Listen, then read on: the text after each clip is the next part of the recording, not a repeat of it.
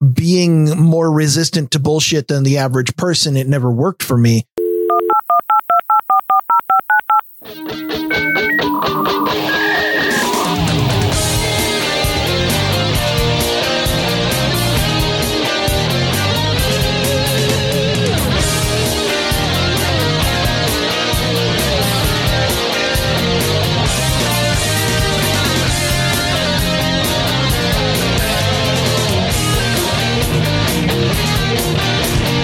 Grumpy old beds!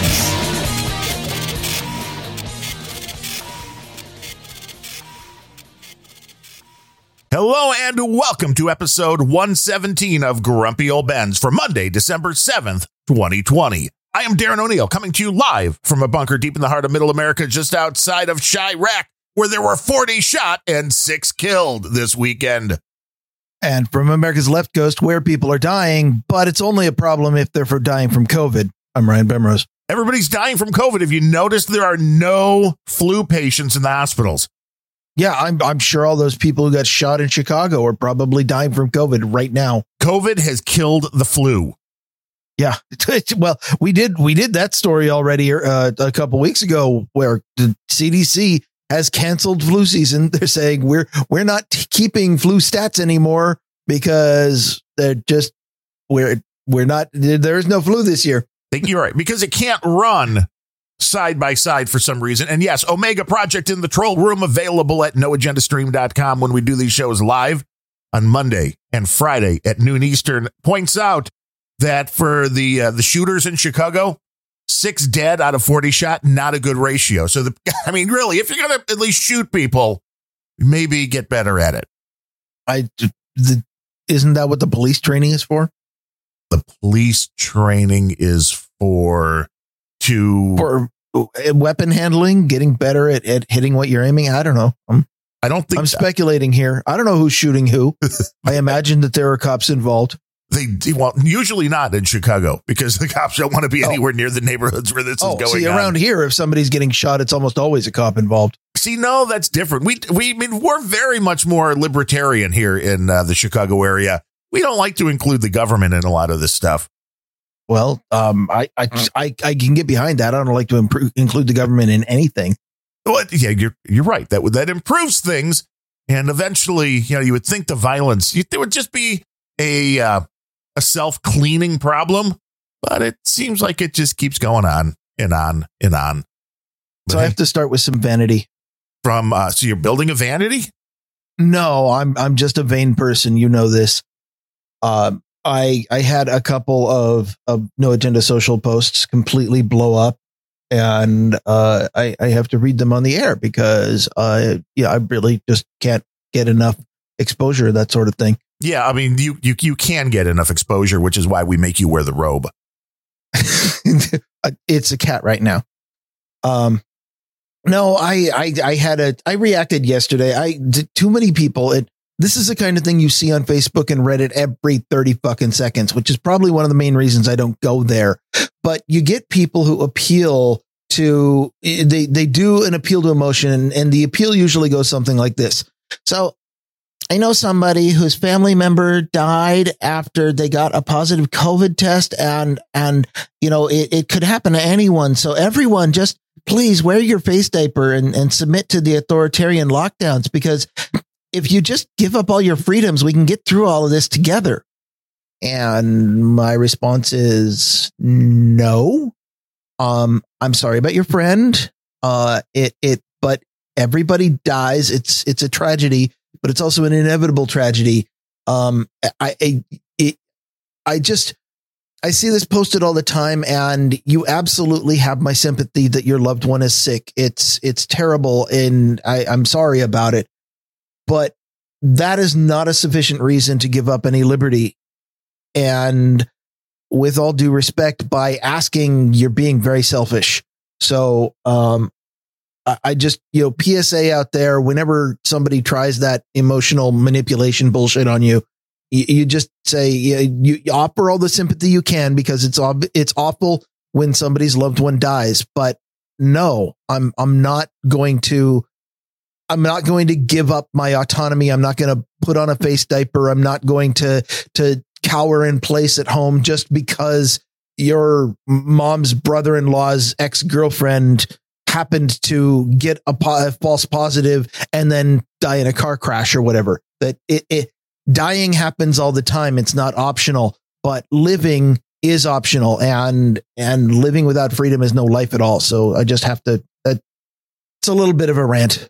Well, and you're pushing it a little in the way of saying that they get a false positive and then die of a car crash, because there are people that are getting the virus. Well, there are people who are getting legitimate positives and dying too. Yes. But the point is, a lot of these people have worn masks all the time. And the problem is you're dealing with people who have no logic or no understanding of science.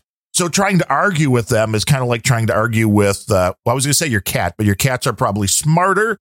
It's trying to argue. Yeah, my cats listen to me with an inanimate object. They don't agree with anything I say, but they listen. You just go look at the statistics, and people have put these out for every country where it's like, and for every state, it seems, where there's the big arrow pointing to, here's the day masks were mandated. And then you see the hockey stick go up. So it's like, wait a minute. I still don't understand. It is worse now than it was when this started. And we know we missed the start of this. We now believe it was started like November of December of last year, when everybody was going about their normal lives. Nobody was wearing masks. So the last season of this didn't get as bad, allegedly, as it is now when everybody's wearing masks. Explain that to me, because that was something that doesn't make sense, because nobody doing anything was better, it seems, than everybody taking all of these precautions. And I'm not saying you shouldn't take precautions, but the masks, I think, are the worst thing in the world, because they give people a false sense of security that then think they can go about their normal lives and do things because, hey, I'm wearing a mask, I'm going to be safe. It's doing nothing for you. Nobody's going about their normal lives. They're all like going through this shell of a weak life that isn't anything remotely looking like normal, but they feel like it's the best thing they can possibly accomplish, because what else are you going to do when your boots are always loose because you're shaking in them constantly? But there are people that are still going about their normal life. Not in your area, I guess, not in California now. I mean, geez, you see the measures that they've gone to in California now. 33 million people locked down was the headline. And I'm like, I've heard that number before, 33. But there are some areas of the country where people are still relatively going about their daily business. There are some places where indoor dining is still open and all of that. Not here in the Chicago area, obviously not in the Seattle area. So I know we're a little bit, biased when it comes to this. But California is, again, the place I would point to and go, look, when this whole thing started, that whole San Francisco Bay Area went into major paranoid lockdown mode, and they had way less evidence then. So I'll give them a little bit more leeway for that. But the reality is all of a sudden stuff there is getting horrible. So how did that happen? Everybody's doing what they're supposed to, and the virus is spreading like, oh, there's nothing you can do to stop the spread, huh? You can have a tiny bit of leeway for making a decision without evidence. It would be better to get evidence before you make the decision. But of course, that doesn't work with the politician's syllogism, which is you've heard about this one. We have to do something. This is something. So we have to do this. It's absolutely false every single time.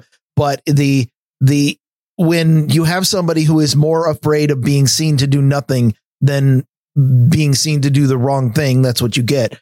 But there is absolutely no leeway given for the people who have been presented with evidence that what they're doing is wrong, and out of sheer bullheaded pride, refuse to admit any kind of wrongness or change and just charging ahead. And that's what every single one of these mask mandates and lockdowns feel like. There is ample evidence everywhere now that lockdowns don't work. They only damage the economy. They destroy people's lives. They push millions of people into poverty, and they don't affect the virus in the least. And yet we're still doing that. Same thing with masks.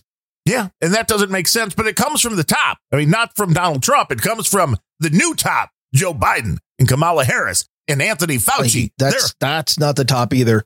The top is the billionaires who are the ones giving the money. Well, yes. I mean, if you're talking about Biden, the top is almost whoever it is, it's certainly in China. Well, did you see? I mean, now that it seems like he's so close to getting what he wants in the world, did you see that George Soros named a new head of his foundation? And the guy that he is named was a guy from Smartmatic. I mean, can you nice. Actually even make this stuff up anymore? So a guy that was running one of these voting machine things, now Soros is like, thank you very much. Here is $1 billion job for you. I can make this stuff up. I've written stories where nepotism was a major plot point before. Yeah. And we wonder what really happened in the election. Well, we don't wonder what happened in the election. I don't really wonder. It's pretty obvious. It is. And it's just the only amazing thing is that we have a bunch of journalists. And this is, to me, if you believe in the whole concept that there are, billions of similar universes out there, we just got stuck with the one where the journalist turned into brain dead mush people that follow the narrative of the crazy side. Because when you put it that way, it sounds like the plot to a horror movie. It kind of is. This is like, because otherwise nobody really understands, I think, the power that the media has. And the media is taking on a whole different term now. It means a whole different thing than it did when our parents were kids and growing up, because the media was basically a few people on television and that wrote for major newspapers. The amount of media that there was then was just a small percentage of what we have now, which is what ended up causing the problem. And that we've talked about the whole issue in the past, which is, well, now that everybody more or less can be a journalist, it stopped from being, we should really care about investigative journalism. And it just turned to who could get a story first rather than being accurate. And when you start using that model, too, everything quickly goes downhill, because that's where all the fake news comes in and nobody really cares. Nobody ever.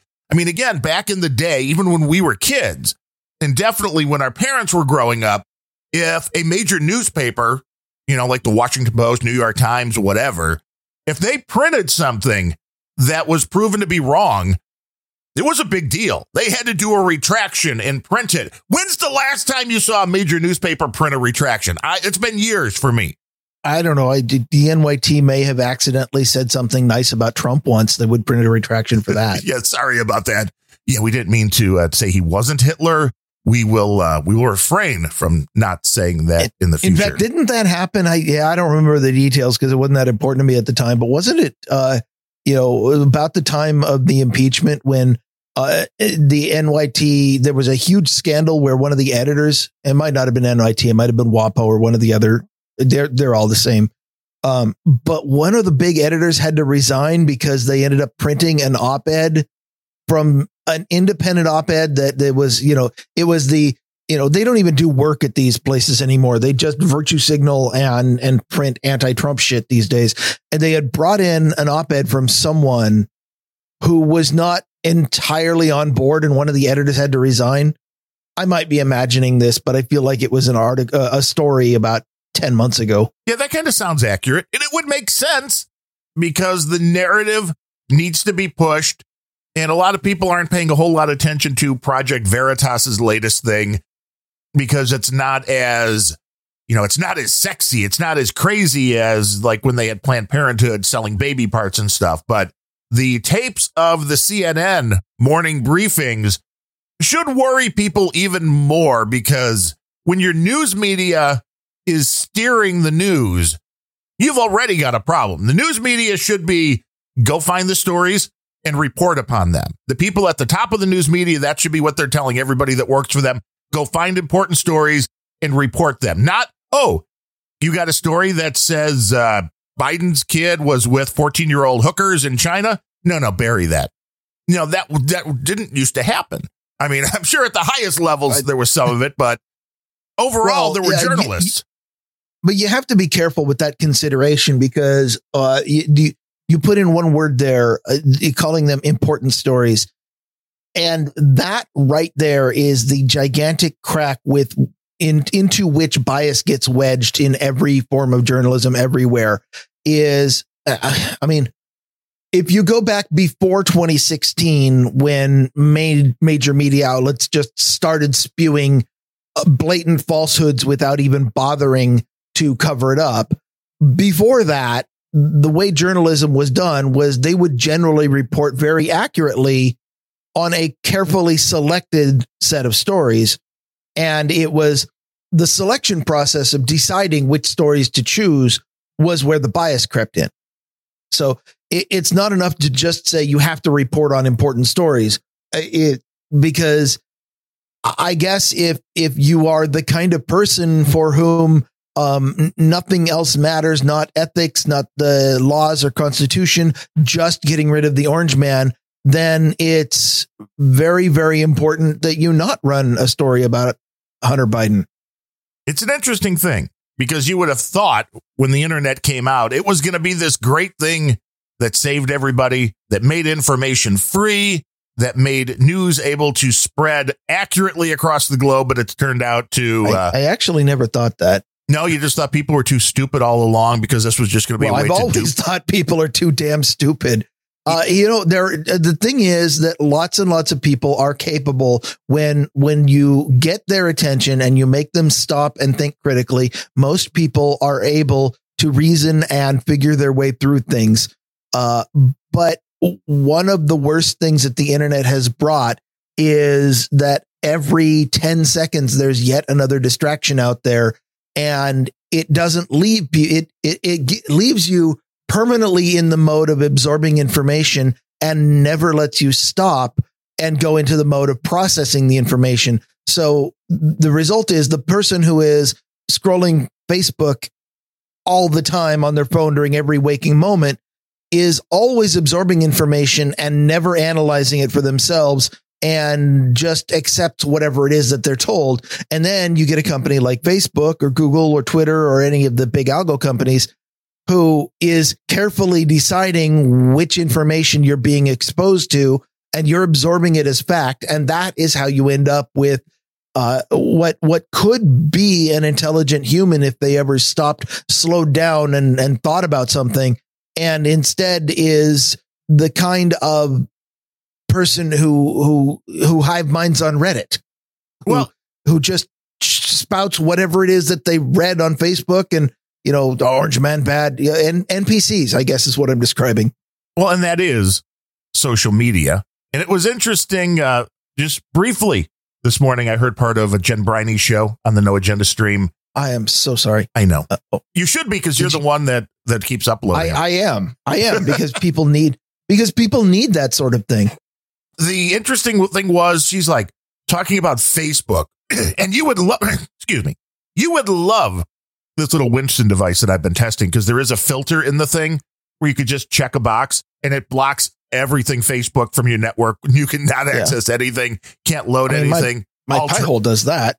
Yeah, but this does it, again, for people who are not looking to set up something like that. This is a device. We'll be doing a full review on it, but it kind of is like a Pi-hole mixed with a router and mixed with a VPN that does some really cool stuff, especially for people that like the set it and forget it kind of thing. But Briney was complaining like, well, I didn't want to do business with Facebook because I understood with Facebook that, it used to be that anytime you posted something, everybody got it. And now only like 10% of the people that I post see this post. And it's like, well, if you don't, the unintelligible whiny voice notwithstanding, what's wrong with that? That sounds pretty accurate. Yeah, but I mean, the point was like she thought that Facebook should have to treat her more fairly, and it's like, are you nuts? This isn't how the world works. And she was complaining that they wanted to be paid, and she's like, it would cost me like $200 for people to see every one of my posts, and it's like, well, this is what's called the free market, and then get off their platform. I mean, why don't bitch about it? Just leave. Okay. Yeah, I get your point. Yes. I mean, it's not like this is something new. Reasonable to whine it is perfectly accurate to whine that Facebook is a horrible, horrible place. None of us, very, very, very, very few of us have the power to force Facebook to change. For the vast majority of us who are realizing that Facebook is a horrible, that there is no redeeming value whatsoever in being there. The solution isn't, I think Facebook should change, because that's shouting at walls. The solution is don't use it. And I would argue that the same argument applies to Twitter, but for some reason, I can't get anyone to stop using that either.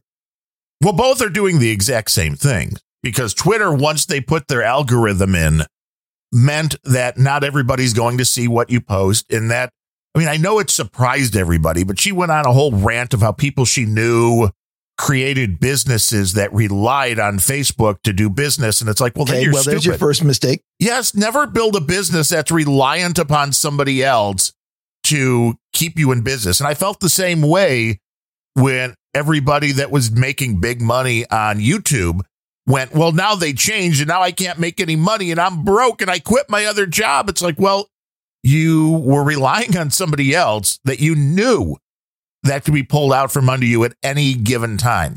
So just because you made a bad decision doesn't mean I have to feel sorry for you. It just went down to everything I hear from Bryony, which is the government should help them and be better. Just like the government should have paid all of her friends to stay home because COVID was so bad. And the government should pay their mortgages and their rents. And the government should do this. And obviously the government should make Facebook, make people see all their posts. And it's like, shut up.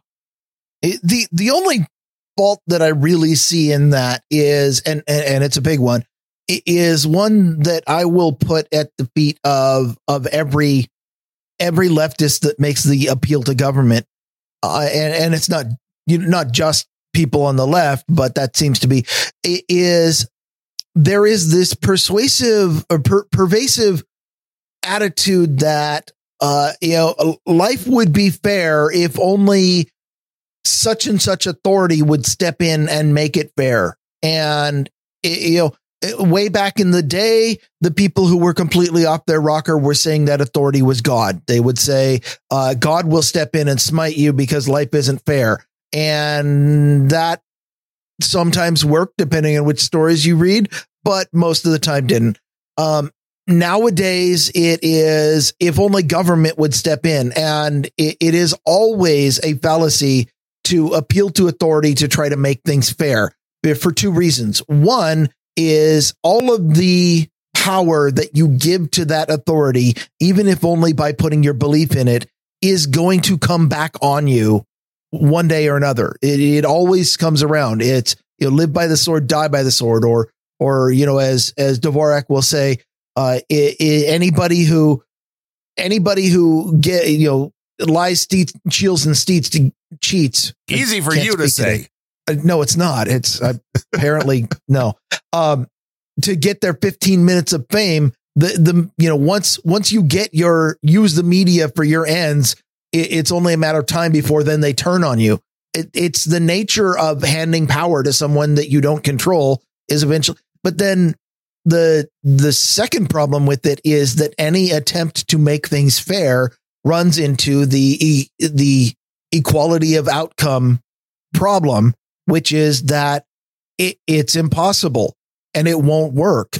And for some reason, one of the biggest lies that humans have been telling themselves from the beginning of time is we can make this fair for everybody, and we can't. That's not how life works. Right. There's only one person. Well, no, not just one. There's more, but not everyone gets to screw Adriana Lima. It's just the history of the world. That's just how it works. Not everyone gets to screw Ellen Page. In fact, no one does now. But now you're open for Elliot. So, I mean, just line up, get ready. And because, guys, way easier. So there's that. The other interesting thing when it comes to podcasting, we can get off of Bryony. Please. The Joe Rogan show might be in a little bit of trouble when it comes to Spotify. Or maybe I should say Spotify's kind of in trouble because our friend DC Girl, the election expert, not a spook, talked about watching some trashy watching trashy TV and got an ad for the Joe Rogan show on Spotify. So Spotify now is spending money to advertise the fact that Joe Rogan is there. Now, I thought Joe Rogan going to Spotify that was the big net that was going to bring everybody into Spotify, which was going to make this whole thing pay off for them. And the fact that they're spending money to advertise, and I don't know where she was watching this trashy reality TV, if it was actually over the air or online, but either way, Spotify's paying for ads to advertise the Joe Rogan show, which we know those kind of ads aren't cheap. So they're already noticing taking a hit. You would have thought Spotify would have just been rolling in the cash the minute Rogan went behind that paywall, but I guess not. Are you gaslighting me? I thought we talked about this last show.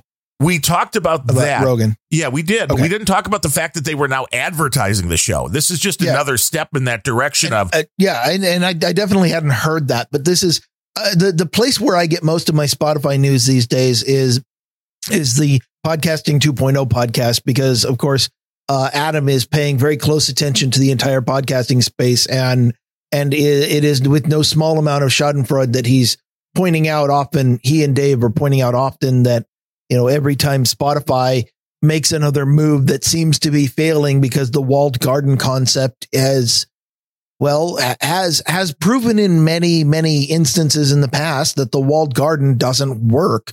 It always makes a great flash in the pan, and eventually people want out.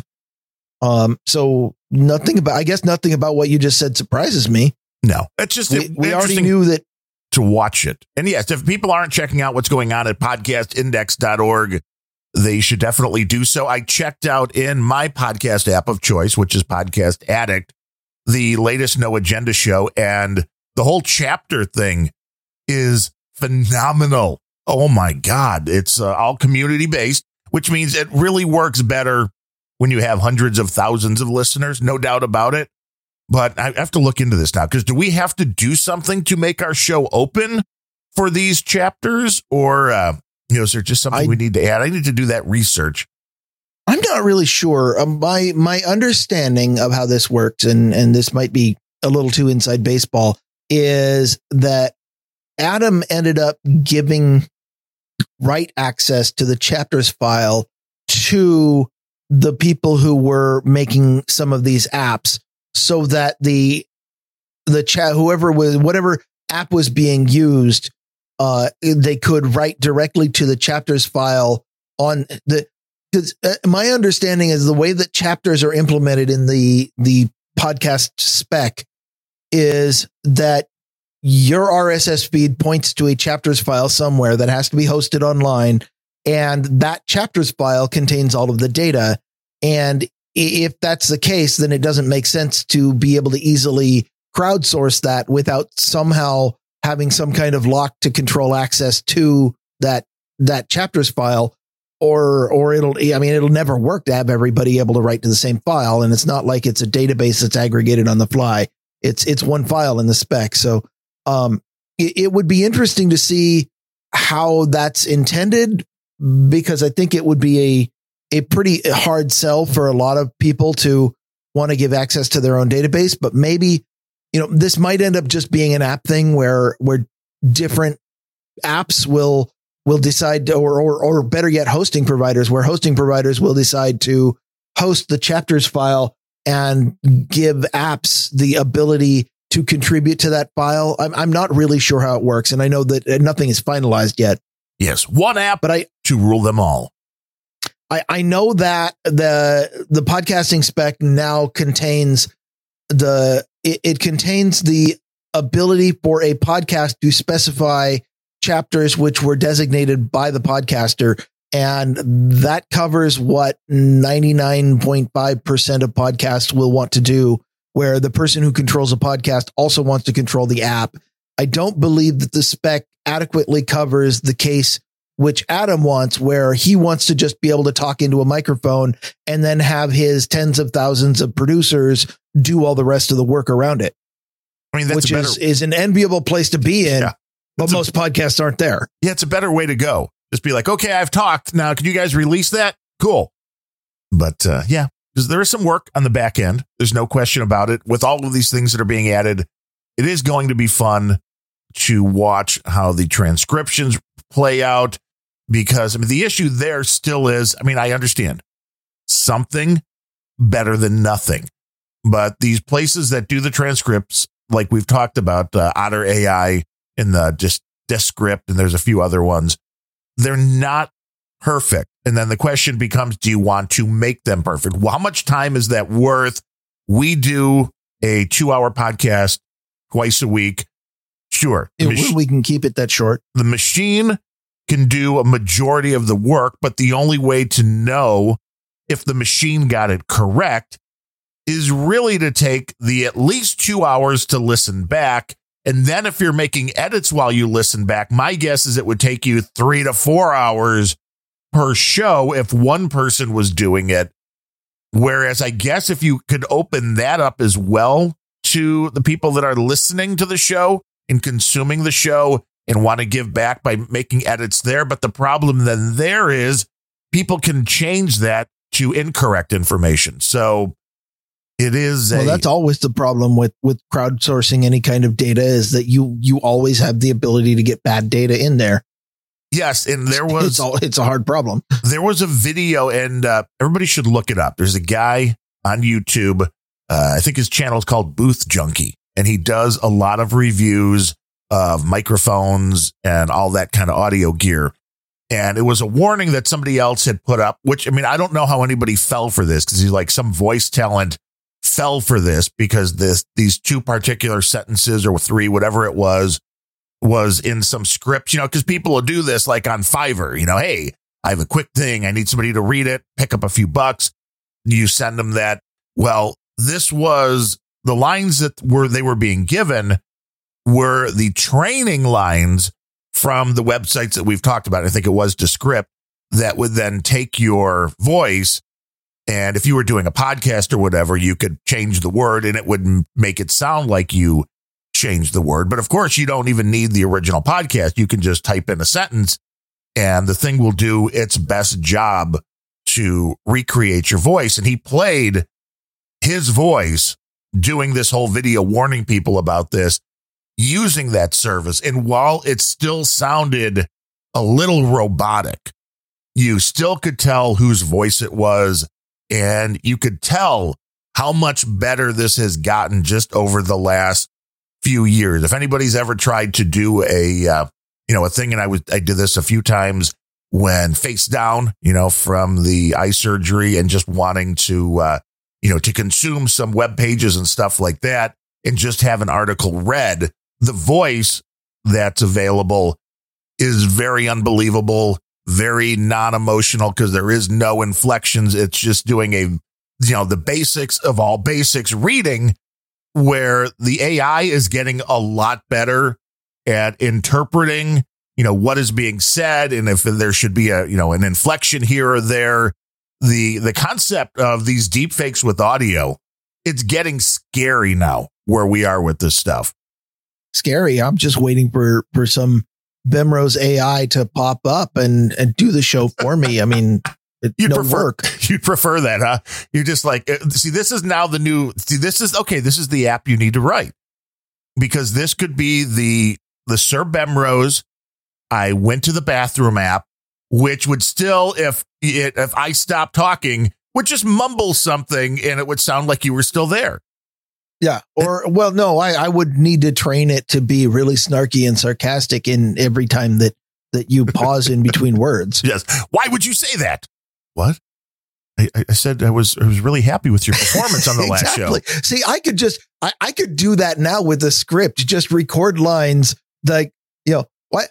No, you're wrong about that. Or, oh, there's where you screwed up, or, stop going to Twitter then. I could record a bunch of lines and just have a script randomly inject them, and it would sound just like this show anyway.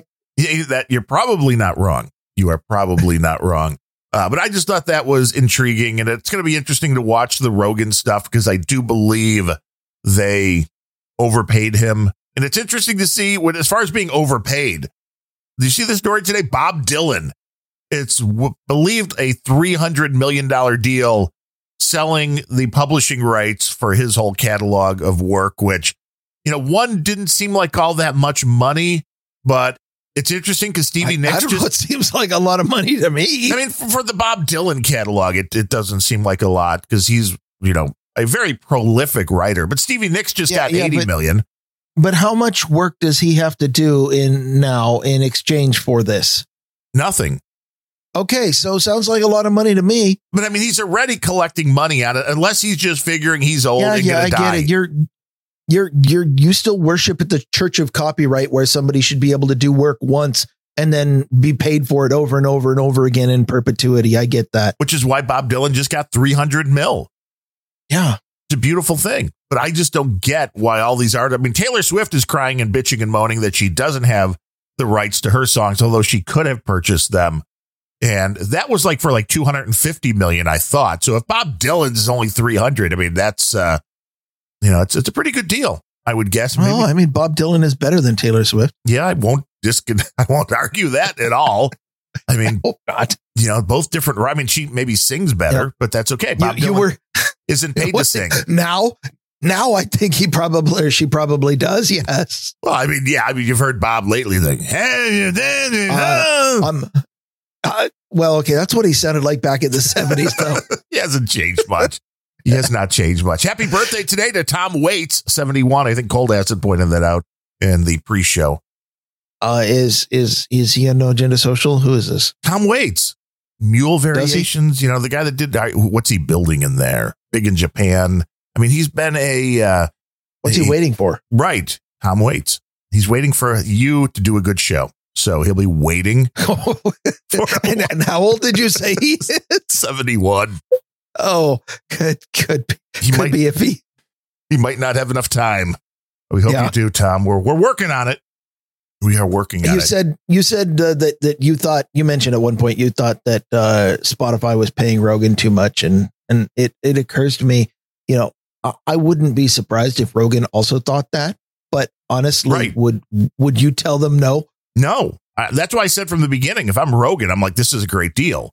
Now, I think that Rogan made out really great. I think that Spotify did something really dumb. Yeah. And I said, I'm totally okay with them paying for their mistakes. Hey, I said from the beginning, if this was Rogan's exit strategy, genius. If Rogan wants to keep his audience, maybe a bad thing, because you're seeing the people bitching about this. But if it crashes hard enough, then maybe he's got time for a comeback. Well, true. He may wind up back on his own.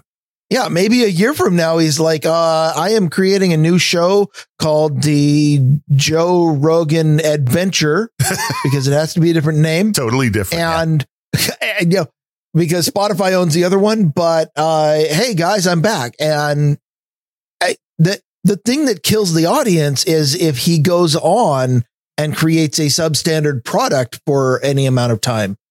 And I haven't seen any evidence that he's creating a substandard product, although admittedly, with it now behind a paywall, I don't expect I'll be seeing any evidence at all of it, but who knows? Well, it makes it very hard for things to go viral. And we've all know how the viral marketing works for a lot of entities. And the Joe Rogan show was definitely one of those shows that was pushed forward by people making the little shorter clips, the mashups, the funny things with the video.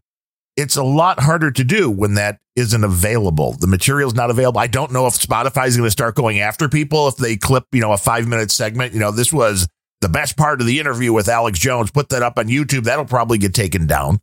And things just can't go viral when it's behind a paywall either.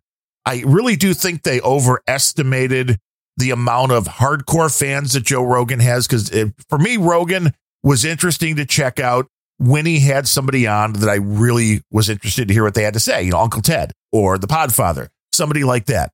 I would go and listen, but wasn't a regular listener. Now, if it's like, well, you hear somebody on that I'm interested in, but I have to jump through hoops to hear it, I could probably find those people on other podcasts. So the Rogan show kind of loses a little bit of steam, at least for me in that aspect, which is I don't really want to jump through the hoops. And if you are trying to consume it legally, and the word that I've heard about this, if this is right, that it's like 10 minutes of ads before the show even starts, then no, I'm not going to deal with that.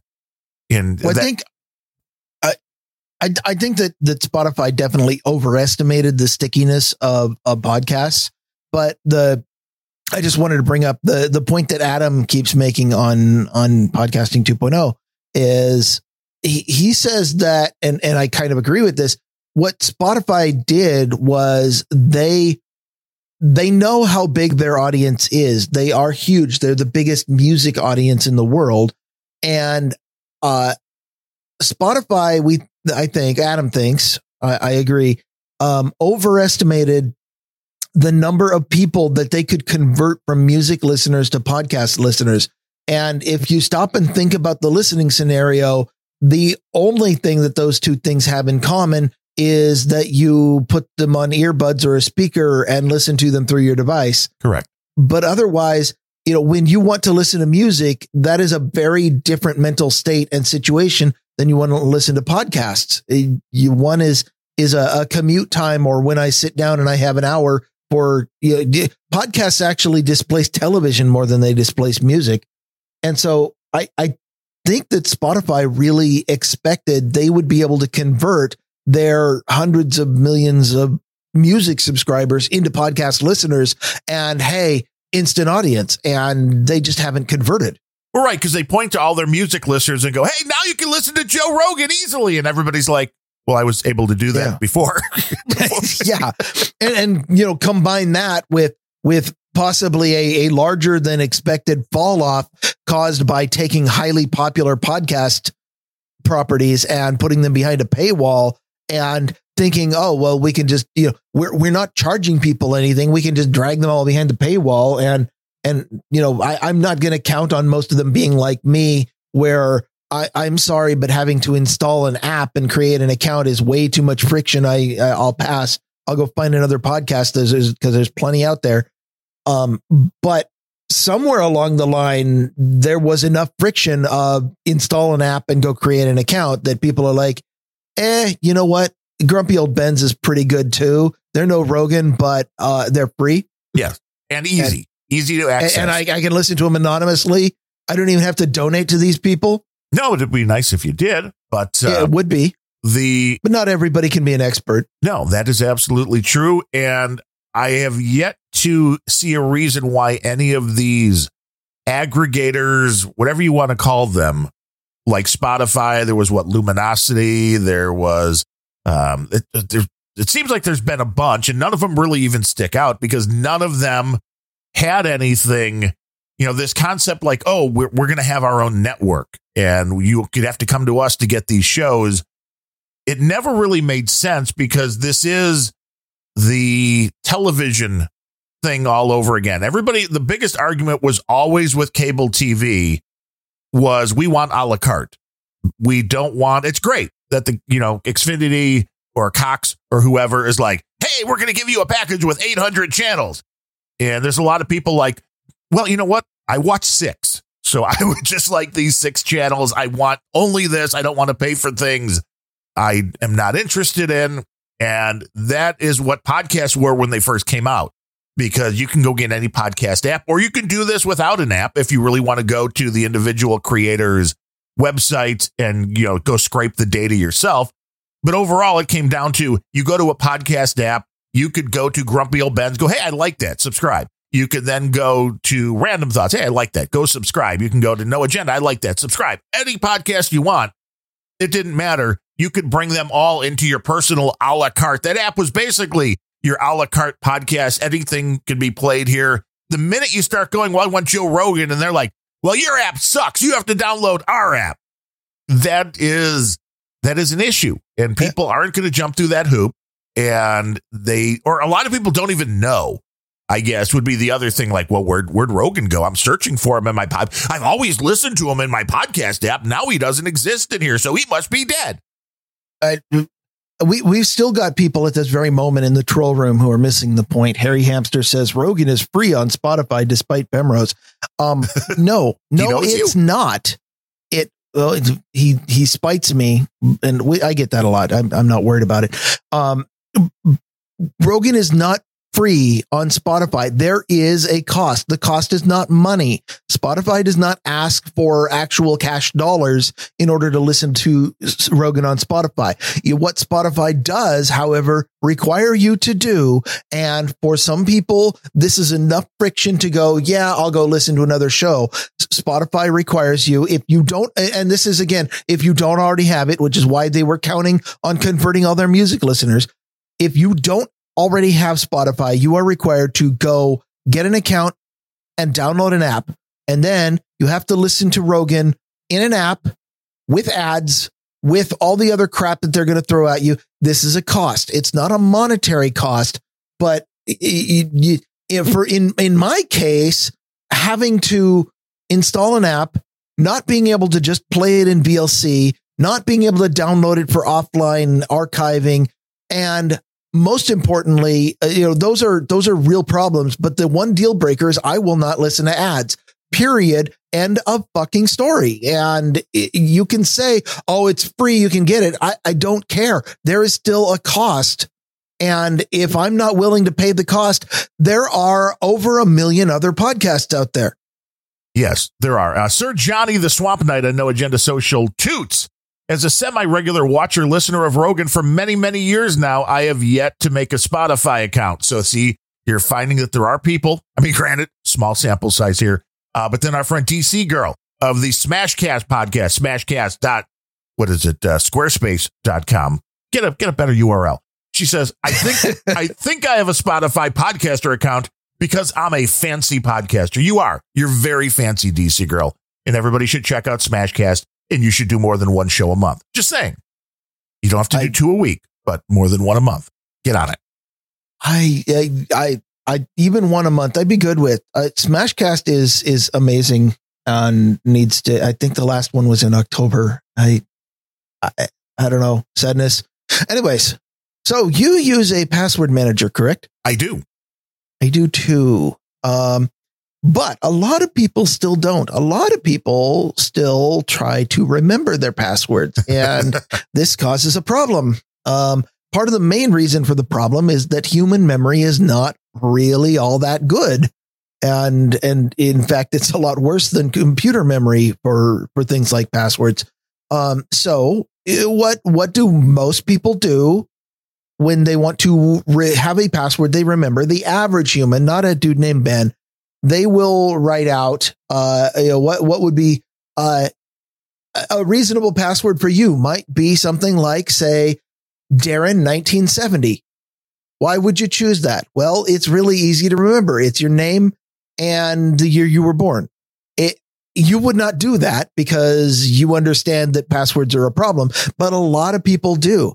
And this particular story comes to us by way of Progo, who, thank you. He's one of our experts. Yes. Good old Brendan Kidwell, smallcomputer.us. Yes.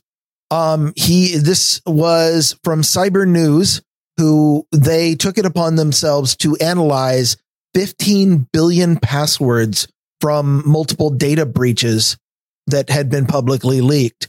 And they stripped out everything else to do with the data breach and just looked at the passwords themselves. The first interesting fact about this set of passwords is 15 billion passwords.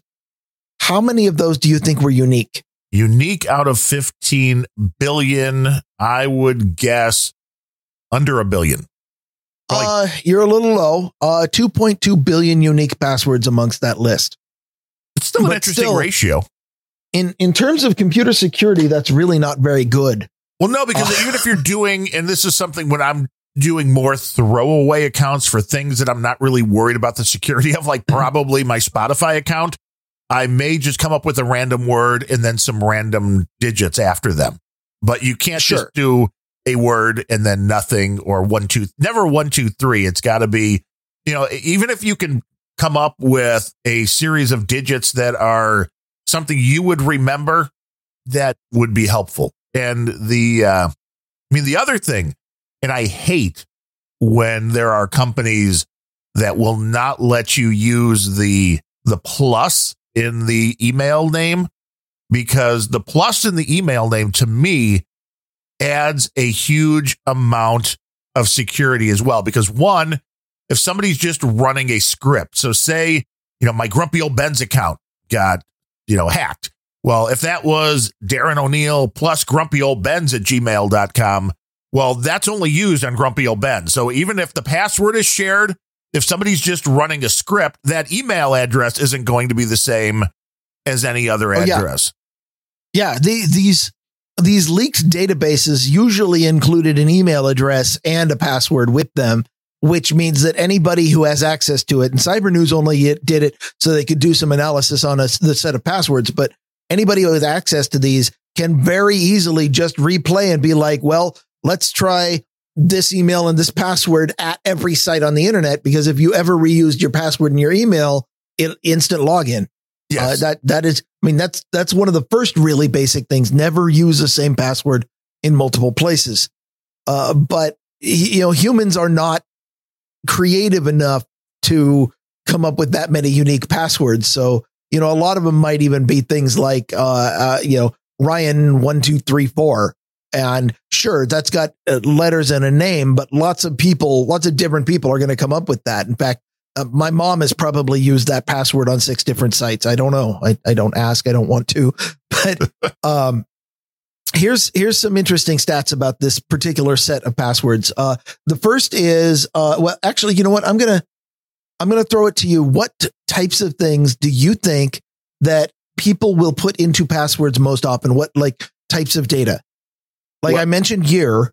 Yeah, they'll put their birth year. They'll also put the name, obviously, of their spouse or of their pet or of their children. So names, I think, are a big deal. So names are a big one. So top names that were found in passwords: Alex, Anna, Max, Ava, Ella, Leo, Jack, Ryan, and Daniel.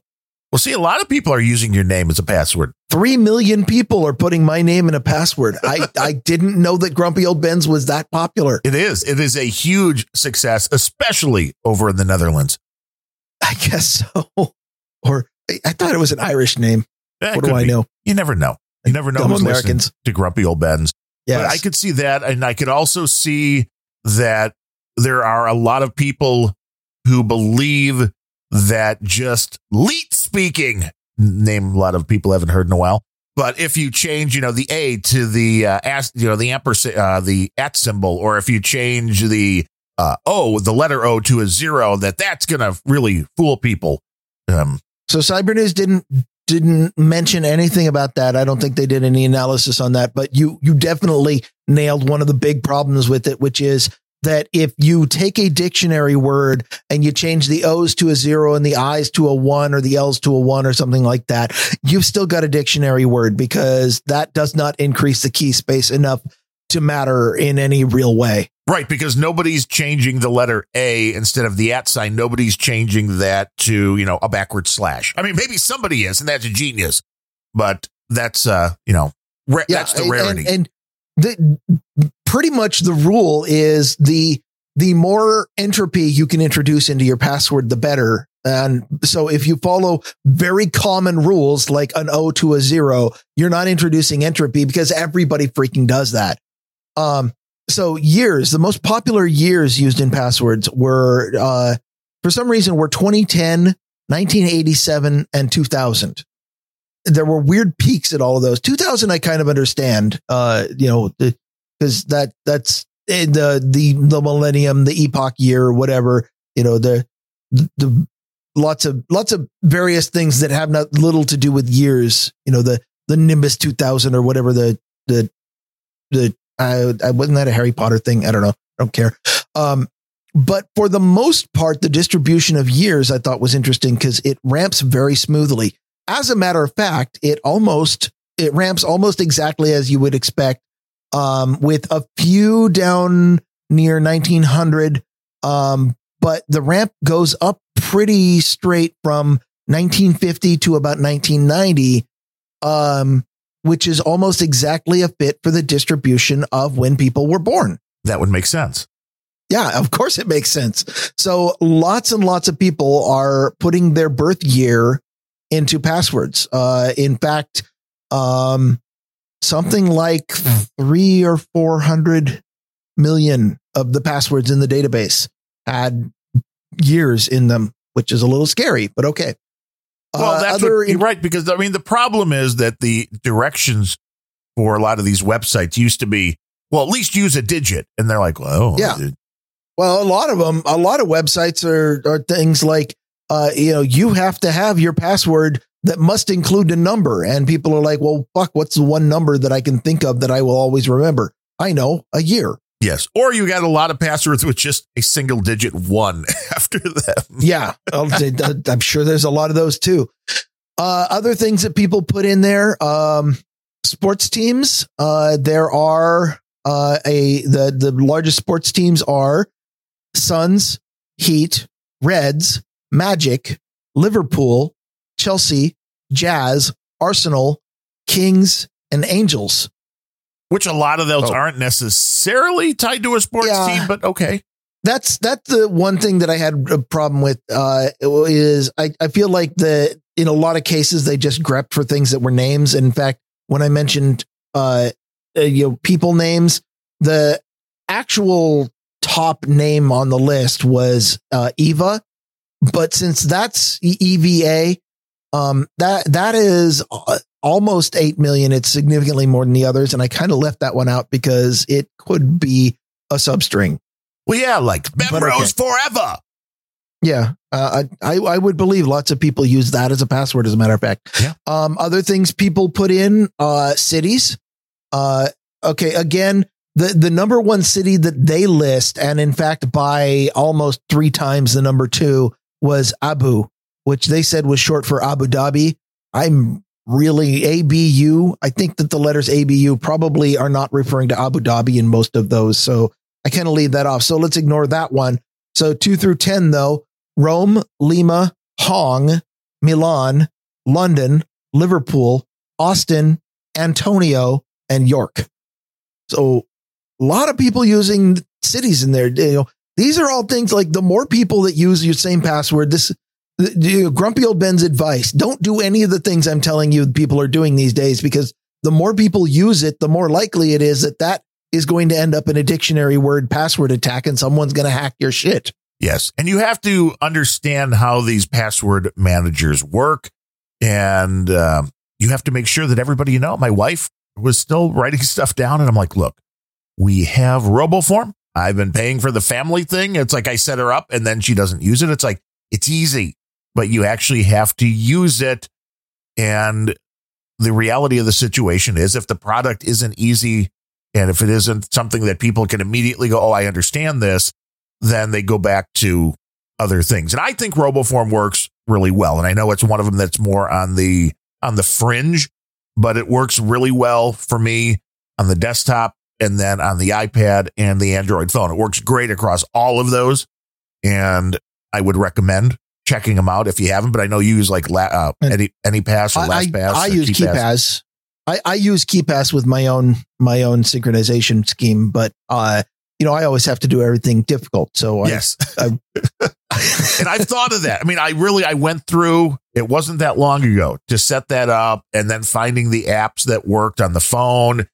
It just seemed like way too much work, where I think RoboForm per year was like $20 a year or something. And it's like, to me, that just, it makes more sense. And it should not surprise you that Cyber News number one takeaway from this, their recommendation at the end of the article, is everybody should not be making up their own passwords. You should be using a password manager. By far, the most useful password managers are great because you don't have to remember your password, which means it can be anything you want. As a matter of fact, most of the passwords I have in KeyPass, I would never, I don't think I've ever even seen them in anything but a series of dots, because I don't care, because the number one feature of most all password managers is the ability to generate a brand new cryptographically secure, truly random password, which is something humans are not capable of doing. Humans are also not capable of remembering them. I think the default length is either 20 or 24 characters. There's no way I'd be able to remember that if I wanted to. And I really don't want to ever type it in either, which is why suddenly the password manager is useful. Yes. As NetNed pointed out, having a full sentence is actually probably better than using leet speak, which makes sense. Oh, yes. Go look up correct horse battery staple. There was a valuable XKCD to explain the benefits of a passphrase over a password. And that's what I use on RoboForm. I use a series of correct words. Horse battery staple? No, I use a series of words with numbers, and those all put together. And which I've never changed it, which I probably should, but it's like, because this is the one downfall. There's only one downfall when it comes to these password managers, which is if somebody guesses your master password, they've got your life. That is, and and you definitely. That's one of the reasons. That's one of the reasons why there are a number of security steps that you can take. One of the steps I take is that my password database is not accessible to the cloud at all. I manually synchronize it between my devices. There's a lot of cloud-based password managers, and those are great. But the only thing that you have to keep your entire world from crumbling is a secure master password. And I sure as hell hope that you don't have a secure master password that is in this analysis that Cybernews did. Right. Well, which again is why the plus in the email, I think, is so important as well. Actually, I was going to email RoboForm to complain about that, because the one thing they will do once you've been logged in on a system, when it asks you for your password, it shows the email. And I think the email should be just as protected as the password, because if nobody knows, it's attached to my Gmail account, but if nobody knows what the plus part is, you won't be able to get into my password manager. You need to have, it's basically an extra password built in to the system to get it to match up, to get you to be able to log in. And that's something that I think everybody should use as well. The one time that I had an issue with a password generator, which I guess, being half blind doesn't help, but you really have to pay attention to websites when you're setting your password. No, I mean, granted, most of the time, as long as you're using a legitimate email address that you own and control, you'll be able to reset your password. But I ran into a thing a couple of months ago where I was trying to log in. I don't remember what website it was. And I just kept getting a password error. And I'm like, well, it's in RoboForm. I mean, this is the password. I know what the password is. And then I looked when I, went and looked and saw, well, the password has to be, up to 20 characters. And I looked and the password in RoboForm was over 20 characters. Oh, so I deleted everything after the 20th character and it logged in. But what that meant was it let me set a password with more than 20 characters. Yeah. And only paid attention to the first 20. Yeah. Anybody who sets up a site or an account set, you never, ever, ever have a maximum password length. There's no, for one thing, you shouldn't be storing the fucking password. You should never store the password. You should store a hash of the password. And it doesn't matter. I could give you a password 3,000 characters long, and you should be capable of hashing it. Now, hopefully I don't cause a buffer overrun on your input form. That'd be a different thing. But if I give you a password 3,000 characters long, you should be able to hash that and store it in your database. No problem. And when I give you the same sequence of 3,000 characters, you should be able to confirm that was my password without having to store 3,000 characters. Don't store passwords, any webmasters. What the hell? But yeah. Yeah, I didn't quite get that. And I think it was Ticketmaster I ran into a problem once using the plus, because I remember setting up an account with the plus. And then when I went to try to log in. That is the least of the problems with Ticketmaster. I agree. When I went to log in, though, it wouldn't let me log in, and it said like that didn't exist. So obviously, again, it let the account get set up. But because plus was in there, when you tried to log in with the plus, it said it was an invalid email. So it's like, so you're allowing people to set up the account with the plus in there. But when somebody tries to log in with the plus, it wouldn't work. So, I mean, genius. I mean, again, this is the kind of stuff they need testers for. So other types of things that Cybernews found in the password, I'm just go through. Let's see, months, seasons, weekdays. The interesting thing about weekdays is that for some reason, there were 157,000 passwords that had Friday in it, and only 28,000 that had Saturday in it, a difference of about 7 times. Well, I would have guessed Friday would be number one, because especially if they're work passwords, because everybody wants Friday, right? Okay, if Friday's number one, then what's number two? Tuesday? No. Tuesday was down there. I don't know. What's number 2? Monday. Because they hate Mondays, I guess. In fact, Friday, Monday, and Sunday were all represented in almost 150,000 passwords. And Tuesday, Thursday, Wednesday, and Saturday in under 50,000. I don't understand the gap, but apparently Friday, Monday, and Sunday are the password days. There was food, plenty of food, things like, nut, fish, water, butter, cookie, rice, cake. See, all those together would be a hell of a password. That, if you ran them all together, that would be. But now you're getting into the question of length. And they did an analysis on length. What do you think the most common length of a character is? Of a character? 1. Actually, in most Unicode sets, it's now 4 bytes. But go. I meant passwords. How many characters the average password? How many characters the average password is? I'm guessing, sadly, 8 to 10. 8 is correct. More than 25% of the passwords in the database contained 8 characters. And 18%. The next was 6 characters. At 18% of them were only 6 characters long. Wow. Next was 7. 14% had 7 characters. And then 13% had 9 characters and 12% had 10 characters. That accounts for almost all of them. Only 5% of all the passwords in the database had 11 or more characters. Damn.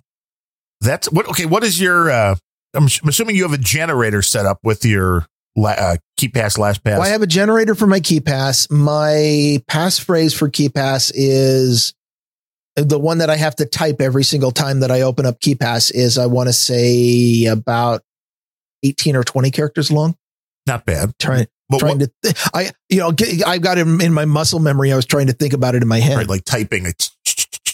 Yeah. And you can type that phrase faster than any phrase anybody else can come up with by now. I'm pretty damn good at it. I do it often enough. Yes. But when you are going to a site and creating a new password, you're getting it generated randomly by your system. How many characters? I think that KeyPass is set to generate a 24 character password by default. Yeah, I think I have mine at 33 for obvious reasons. Let's see. You have to pay attention to make sure that they'll allow a 33 character password. And then I also think, well, I don't want it to be the same for every site because then that becomes easier. Although when you're brute forcing, every character over a certain amount just becomes harder and harder and harder. Varying the length means very little with regards to brute forcing, other than longer is always better. Yes. No doubt. Especially if, the only reason why a uniform length would matter is if everybody used the same length. But obviously, the uniform length is less than 10. The one other thing out of the article that I thought was funny was that they did an analysis of curse words. 5 million passwords contain sex. I guess they call that a curse word. 5 million passwords contain the word fuck. Yeah. Well, see, now here's where if any of the accounts, and I've had a bunch of people that have set up accounts with my email address, obviously thinking it was their own. Not just on my main account, but there's a lot of people who think they're Darren O'Neill at gmail.com for whatever reason. And how many people are Darren O'Neill? No, there's more than one. That's for damn sure. But usually what I do, if I can't just outright easily delete an account. So if I get something today that's like, hey, thanks for shopping at Bemrose VPN, and I didn't, I'll reset the password on the account and I'll change the password to fuck you. And then I'll just go about my day, because that's what I do when somebody uses my email. So if they come back and try to log in, now they'll get the error. And then of course they can't reset it because they don't have they don't have the email because that's mine. Right. So what you're doing is you're fucking with somebody's Christmas gifts. Maybe. Yeah. I wouldn't be the first time. What a Grinch. Well, you want to know which was the worst. And this has happened a couple of times in trying to get anybody, when it involves gambling, these fucking assholes. I forget the name of the company. They have one in the US. But this was out of the UK. So somebody signs up for a gambling site in the UK, Darren O'Neill, right? And it's not even the guy. So it's a woman's name that's always attached to the account. So I don't know if it's his wife, mistress, whatever. I don't know. Darano might be a female name. You never know. But they're using a different name. That's like, I think Candy or something. There was a C name that was attached to it. Like Carol, I think it was Carol O'Neill. So if this is you, if you know who this is in the UK, yes. Yeah, maybe. But the most nefarious thing that I've run into was, I start getting emails like your account on whatever this site was, blah, blah, blah. So I try to go and click the thing because I'm like, fuck these people. I'm going to delete the account. I click on the thing and you know what? It pops up on my screen. You can't access this because you're not in the UK. I'm like, fuck you. These assholes are using my email. And you're like, you cannot access our UK account unless you're in the UK. You have a VPN. I do. So you're like, okay, give me a moment. Yes. I'll be there. Yes. It's amazingly in under 60 seconds. I am in the UK deleting the account. Anybody who uses IP for geofencing, it doesn't work. It's wrong. Stop it. Yes. It doesn't work. And that is, again, one of the beauties of this Winston device is that my IP address is jumping all over the place when surfing the internet. But yeah, I quickly went to NordVPN, got a UK thing and, deleted the account. And it's like, but see, this is like so horrible. It's like, well, how do you can't even stop the spam. Somebody creates an account with your email address and then it's geofenced. So you can't tell them that. I didn't even have a contact us button. It was just like, nope, you can't access us. Like assholes. It's like, how about verifying the email before you add it to your account? How about sending me an email that said, did you sign up for this? And then let me click no. That's a standard way of doing things. You would think. Now, admittedly, that attack on Adam Curry a few months ago was caused exactly by that. Somebody just fed Adam's email into tens of thousands of websites, each of which sent him or please confirm your account mail, or some of them just said, okay, thanks for the email address. Yeah, and it wasn't even that expensive. Somebody tracked it down. I don't know if it was Adam. It was awful. Yes, it was on the dark web. And I went to the site and looked at it and went, yeah, well, maybe if Bemrose pisses me off. But as of yet, you haven't gotten any email bombs, right? I get no spam. Okay, GCD. But yeah, if you want the Christmas gift that, for that friend or family member you just can't find anything for, give them an email bomb. And I'm just kidding. Because somebody out there is going, well, screw it, this O'Neill guy. You just told me what his Gmail address is. Keeps on giving. But it's easy. Yeah, it's easy enough to do. You've got a mean streak in you. You know that? I read that there was a book. I remember like 12 or 13. There was a book I remember picking up at in a bookstore because, back then that's what you used. Was called Spite, Malice, and Revenge, which I thought was a great title. And it was just a bunch of just mean-spirited things that you could do to screw with people. Like, if you're leaving an apartment that you didn't like the landlord, well, throw a couple mackerel maybe in the, in the heating vents or something on the day you're leaving, because it's going to take a few days for that to kick in and, things you could do. The problem is, uncreative people need a book for this sort of thing. Yeah, I know. But I told you I was like 12 or 15 when I got it. So, that I was just learning. I was just the Padawan back then. Yeah. Learning and creative plus vindictive is the worst combination. Yes, because you will definitely go the extra mile. And when people screw with you and you have like their address or phone number, you always wonder if they're not afraid, because I've run into people on, like eBay and got screwed on eBay deals. And it's not hard to find their, phone number most of the time because it's attached to their address. And it's not like I ever went into like adult chat rooms in the middle of the night and just pretended to be a female saying, oh, I'm looking for phone sex. Call me. And it's great because then you get people to call that number. And just saying allegedly. I never really did that. No, but it's funny. And it's good. Allegedly, I did a whole lot of things that I may or may not have done back in the day, but I probably shouldn't be admitting to them. Only after the statute of limitations, which is usually like 7 years. So by now, we're probably both safe. We've both been which is why you keep getting stories of my past on this show. Which is, yes, we need more Bemrose stories. Maybe that's what the Christmas episode should be. Like, just everybody gather around the radio dial, gather around the Christmas tree, and listen to Ryan Bemrose regale us with stories of his youth.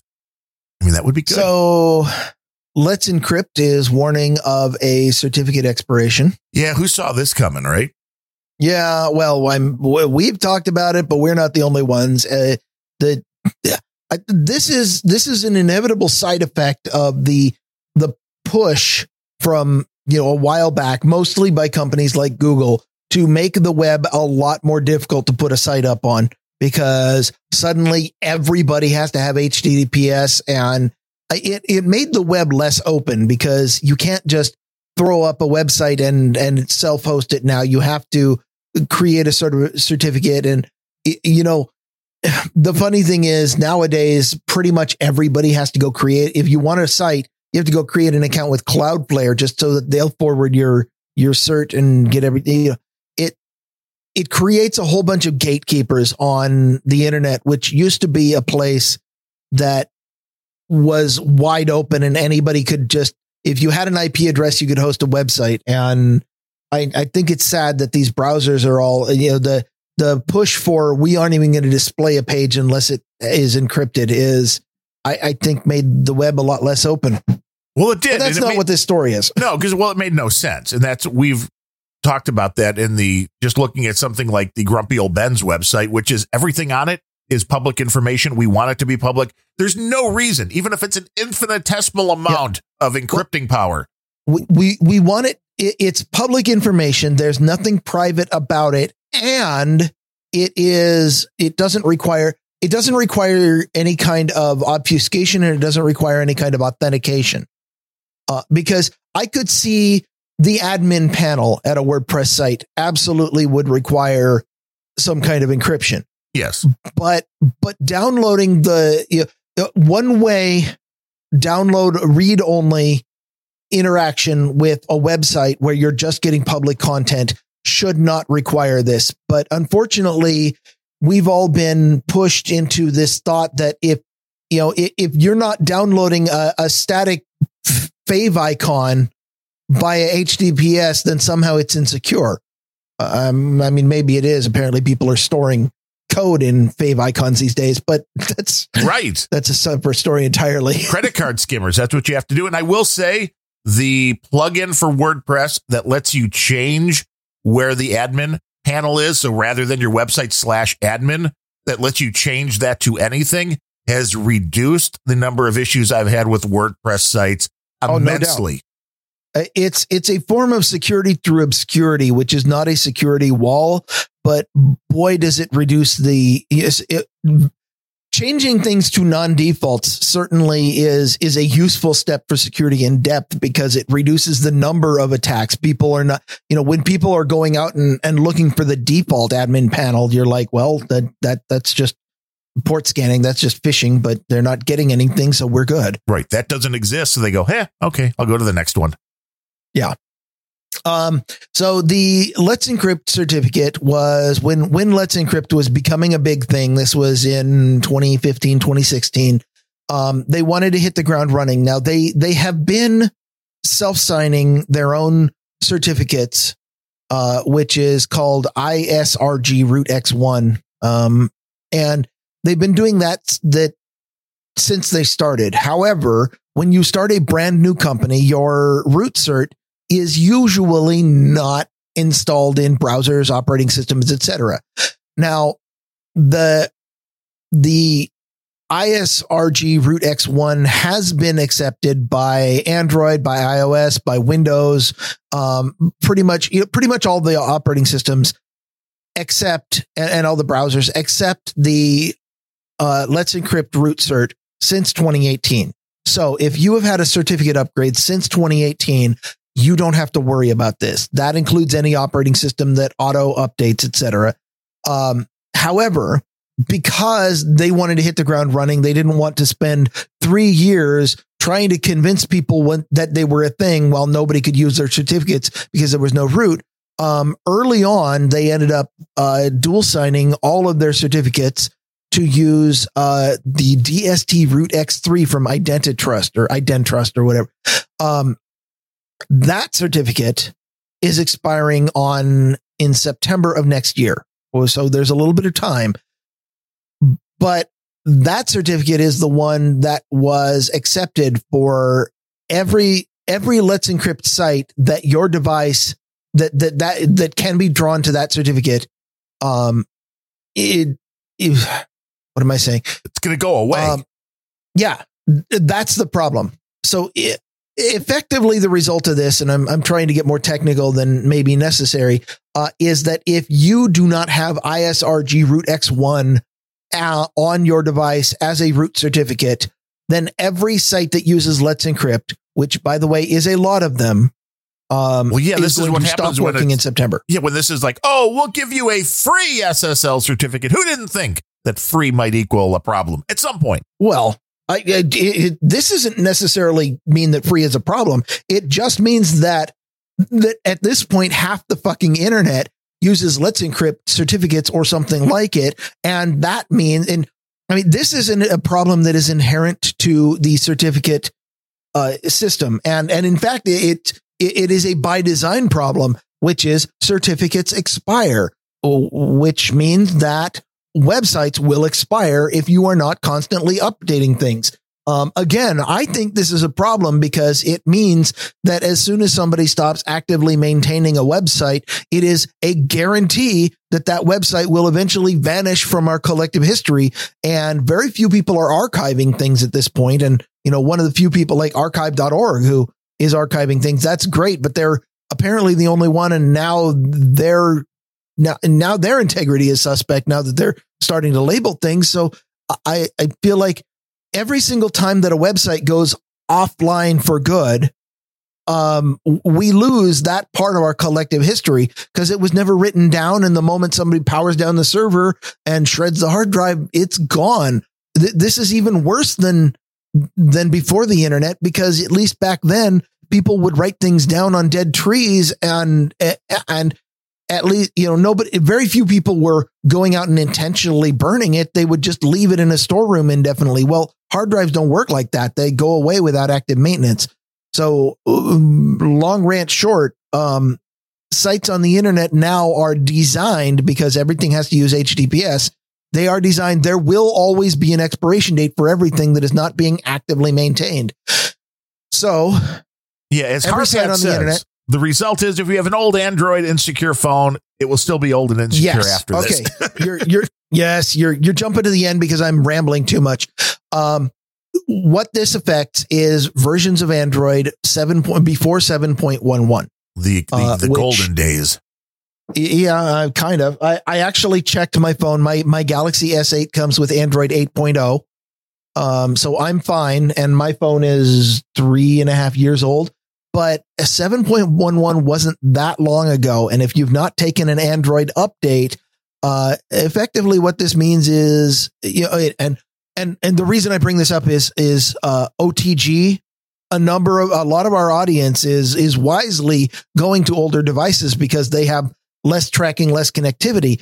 Just be careful, because if you have an older Android phone, you are going to lose access to a significant chunk of the internet next September. Now, the one other thing I'll pull out is the workaround is if you run something like Chrome or any of the things that were built into your operating system, it's probably using the OS list of root certs, and those are what's going to break. If you install Firefox Mobile or better yet, one of the variants of it that has some of the Mozilla tracking taken out, Firefox actually comes with its own certificate list. So as long as that's updated, you're still good. And you want to be good. You don't want to be on the naughty list when Santa's coming. Yeah, you don't want to be creative and vindictive. No, you wait. I thought you do. Just not not during the holiday season. Do or do not. There's no try.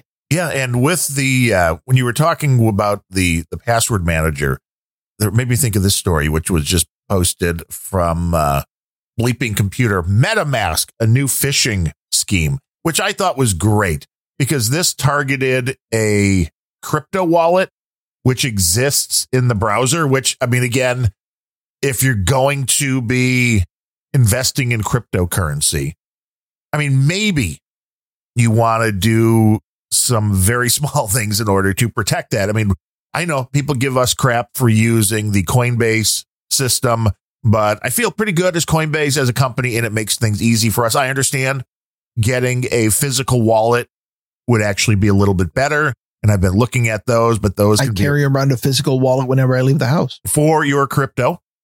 There's a few different companies that make them, but in this case, the phishing scam was hitting people that used a particular cryptocurrency wallet, the MetaMask cryptocurrency wallet.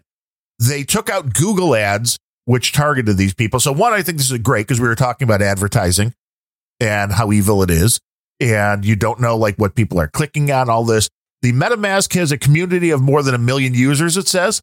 The site offers Ethereum crypto, the wallet in the browser via a browser extension. And again, this is where I would have been questioning it to begin with. Yeah. Red flag popping up right there. Yes. It says, although it is unclear how many users fell for the scam, some say they ended up with empty wallets after clicking on a fraudulent search ad that was being promoted at the MetaMask site. So the phishing scam, it's still active. The domain is constantly changing, which is always good. And basically what happened was people clicked on this and it goes to a page. Oh, first time in the MetaMask. And it says, yes, let's get started. So if you're looking to just create a wallet, that button would actually take you back to the regular MetaMask site to set it up. But if you clicked on the no, I already have an opening phrase, which is one thing I've already learned about these wallets, and both the software and the hardware ones. Do you already have a password? Please type it. Yes. Do you have the opening phrase? And it's like, use your 12-word secret phrase. So they gave the secret phrase, which of course immediately gave access. There was one guy, and I feel sorry for him. His name's Decon. Maybe he should have been smarter. That somebody clipped here on, I'm guessing, Twitter.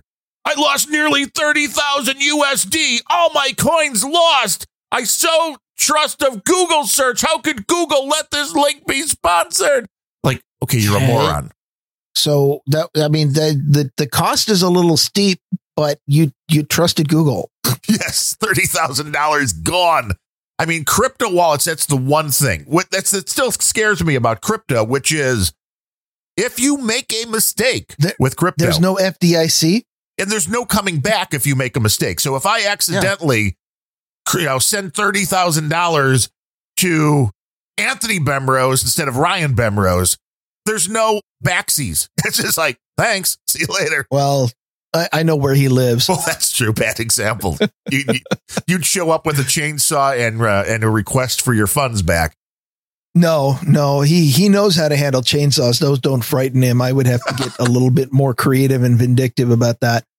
But the reality here is they tell you, and again, I don't have a hardware wallet. I've never set up one of these series of key phrases, but I've read enough and researched these hardware wallets enough to where it's like, well, you're going to get, I thought it was maybe 18 words. They said 12 words here. They could be different for differing systems, which is you need to keep these 12 words in a secure place. They even sell little things where you can, etch them into a little piece of metal, then take them into your bank, safe deposit box. Because if your hardware wallet is lost, stolen, or destroyed, the only way you're getting at your funds is with that list of words in the correct order. So, it's very important. That's there are at any, estimates of hundreds of thousands of Bitcoins that are lost forever simply because the digital wallet was deleted from the hard drive. It's just those coins do not exist anymore. They're gone because they can never, they're theoretically on the blockchain, but they literally can never be retrieved. Right. They can't be accessed. And 12 is typical, Harvhat says. And somebody 30,000 in a browser extension wallet, believe it or not. But I don't even know if it was just that, because if any type of wallet, if you're dumb enough to click on an ad and for whatever reason, then think this is the, your app or whatever that you store the stuff in and give access to the list of words that everybody's very clear about. Never give anybody this list of words. Never type this into anything ever unless you're sure that this is your device that you're typing it into. Then I would almost be like, okay, if you're ever going to type this in, unplug your shit first. Yeah. Like, you unplug the internet. You're done. You don't want to make that mistake. And they showed the actual site side by side with the legit site, and they did a really good job. I mean, it was, pretty much a mirror image, except for the button. It said download now instead of install now. Otherwise, it was the same exact, website look. So I can understand, if somebody's normal, if you're used to going to this website already, clicking the link, you're like, oh yeah, I've seen this website. So cool. And I know it's real, but not. I mean, okay, it's tragic when somebody loses like that, but at the same time, welcome to life. Doing stupid things carries a cost. Yes. Blitz says having an online wallet is as stupid as having IoT voting machines. Yeah. I think that's quite possible. Yeah. Yes. I'm thinking back to what did people do before the internet, and there were certainly people who would carry around their entire fortune. And I'm thinking in particular before banks per se. Somebody would carry around 30,000 equivalent in cash money on their person, and if they got robbed, then same thing. Congratulations, you just don't have it anymore. That's how this works. Shit happens. However, I will say this is another piece in the mounting pile of evidence that ad blocking is not just for annoyances. It is actually a security feature. Yes, it absolutely is, which again is why I'm digging this Winston device. And I know we keep teasing it. So Friday, I'll give a full rundown of this thing because I've tried it, hooked up just to one computer and it seemed to work. Now I've got it on the whole network since yesterday, and I have had no issues, which is a good point. The only downside is it seems like, and this is a limitation of the hardware, it seems like it's limited to a 500 megabit connection. So it's not really pulling the full gig down, but that's okay. For most people, I don't think have gigabit connections, or I'm guessing they'll eventually up the hardware in these things. And I really feel where the sweet spot is for me on this is on a secondary network at the house. But we'll go into that because there are a bunch of lists. There are a bunch of things you can subscribe to, which blocks, and ever amassing the third parties that are putting these lists together of these things that they, you want to block.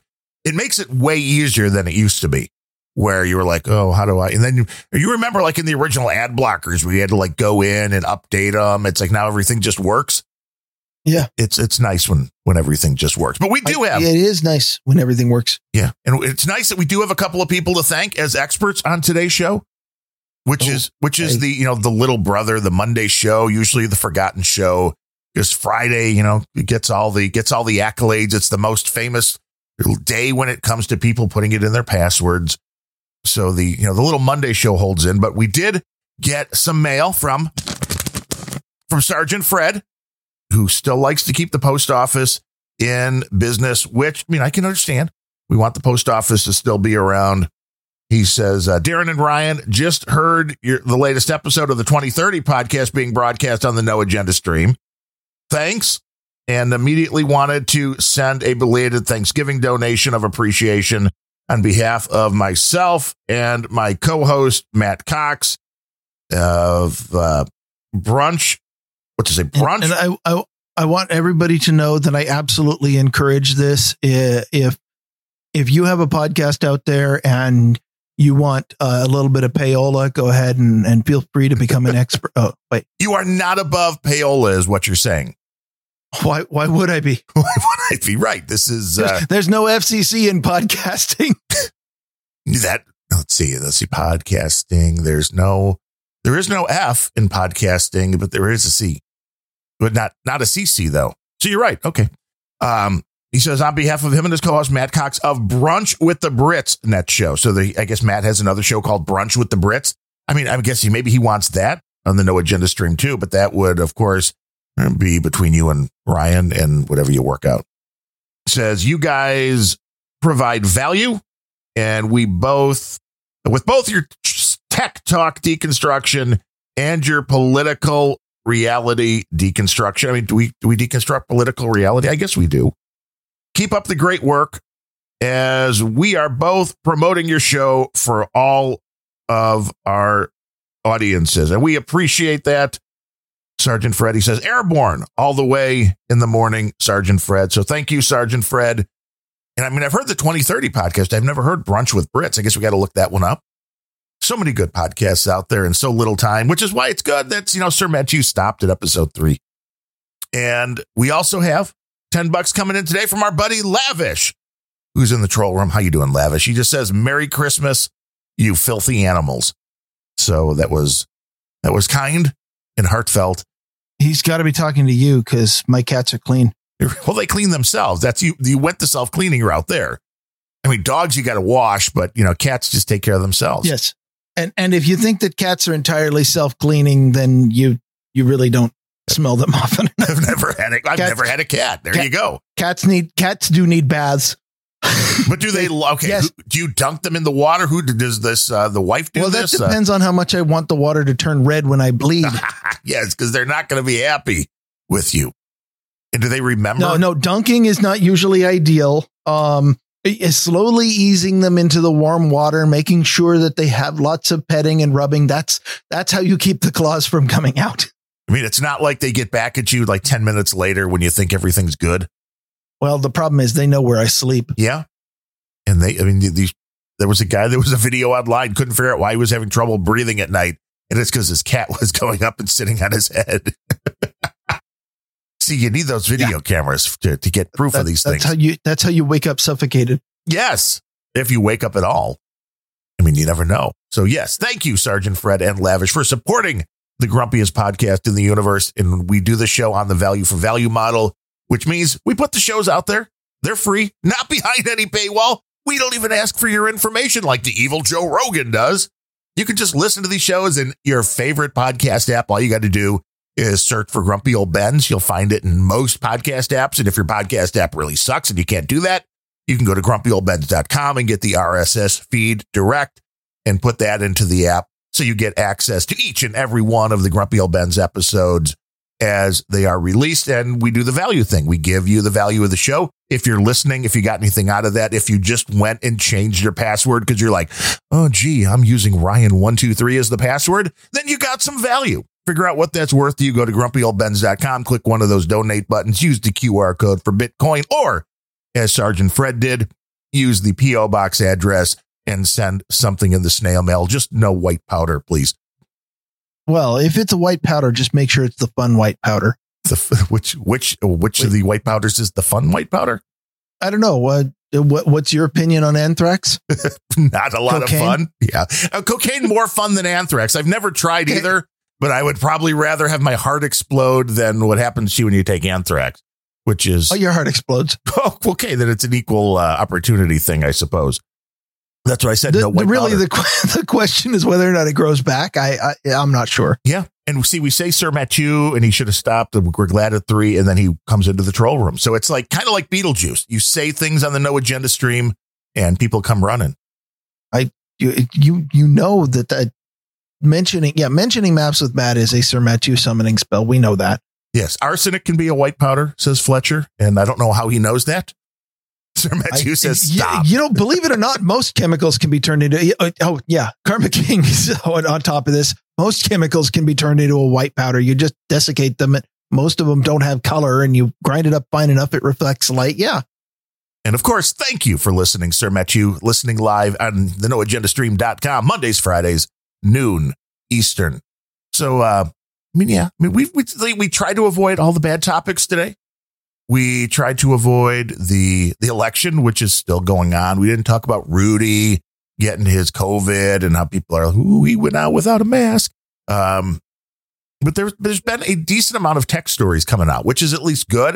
I mean, there's been a non-zero number. Yeah. Yeah. Apple actually made some news that their new chips, they believe they're the next round of these. And they just released, I think they're called the M1, which was in their latest laptops and stuff, which people were like, oh, well, this is pretty decent. They're moving away from the Intel again. The new ones they're about to come out with allegedly are faster than the fastest Intel chips, which is going to put Apple into a very interesting category again. Oh, there's some really cool stuff with that chip coming out, and it's going to definitely launch Apple into a new realm of performance, which is going to make I don't know. The Macs have been declining in popularity for a while as everybody moves to mobile and replaces their laptops and desktops. But there's still a lot of people out there, and the new line of Macs. Don't get the first version, because first versions of everything are always a little bit glitchy. Something is not going to work right. But once they get all of this settled down, it's going to be a huge boon for Apple and a problem. But by the way, I actually had this in my notes for a couple weeks a while back, and then I realized that we're not Twit, and so I didn't bring it to the show. Well, that's also why you're not tubing during the show, and there's a whole lot of criteria to stay away from. Speak for yourself. From being Twit, or maybe you're supposed to. I don't know. Whatever Leo does, he can do it now because nobody's in studio, and we would have to do video, and we would have to plaster some company's name on the front of the desk, like that is worthy of advertising. But the Apple hardware, I mean, the last laptop I bought, which I have not been happy with really since I got it, which was the Dell XPS 15. The one that I had previous, which I got like in 2009, so it lasted a nice damn long time, was the current MacBook Pro back in 2009. And I really enjoyed the Apple laptop, especially because you could put Windows on it. So if you had to run Windows programs, you could do so, and it did it just as well as any other laptop. And you had the bonus of you could run the software that was available for the Mac. And I used their music software and some other things that just worked really well. And back then you could get Audio Hijack Pro, which was, now the stuff that the Motu makes easy for me here to do the podcast live and stream. You had to have something like Audio Hijack Pro back then, and Windows had nothing that worked as easily. So there was a reason to go with the Apple. And I would have, if the price wasn't insane when I bought the Dell. And you know what? I probably should have spent the extra $800 or $1,000 more, whatever it was for the Apple, because I haven't been happy with the Dell. But it was that much more to where I was like, I prefer your product. I'm okay with spending a little bit more, but it seemed excessively more for what you got. And I think Apple, if they're going to start coming out with the fastest, biggest, baddest chip, well, then they can price that and get it. And that's pretty much the number one complaint I've always had against Apple. Well, okay, the number one complaint I've always had against Apple was at least in the Steve Jobs era, where they would build something and then say, this is what you want. These aren't the droids you're looking for. Right. Pay no attention to, discard everything that you may have thought you wanted because this is the only thing you need. And then the one size fits all mentality, which worked great as long as you put up with Steve Jobs' reality distortion and adjusted your requirements to be exactly what the Mac.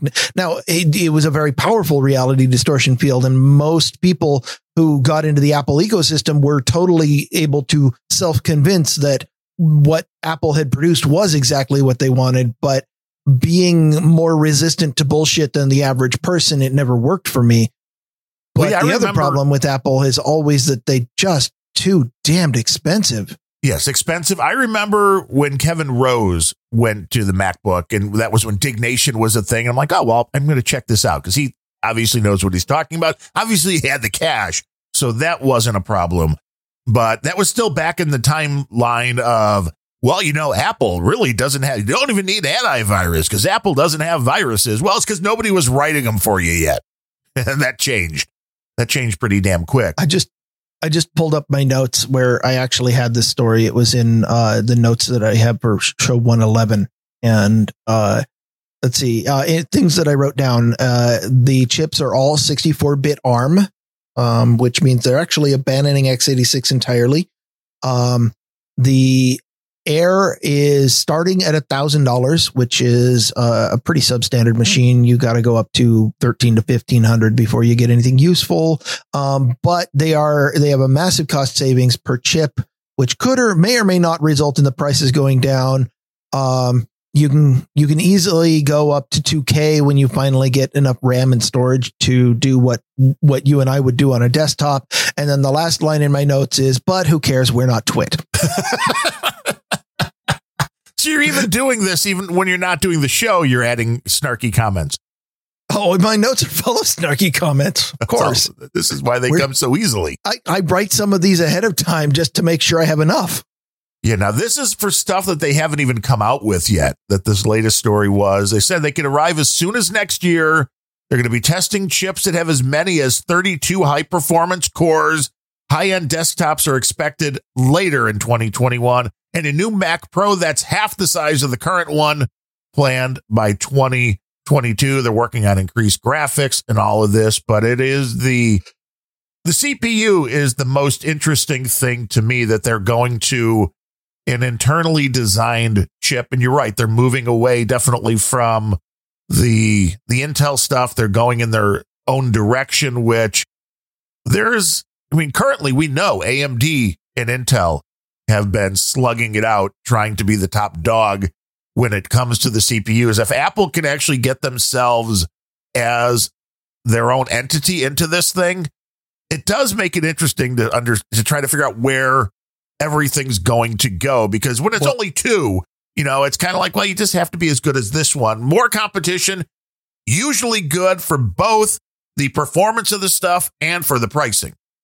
And this move transforms Apple in the chip making space. It transforms Apple from for a while, they were the most lucrative OEM that any of them. Yeah, everybody was courting Apple, like, use our chips.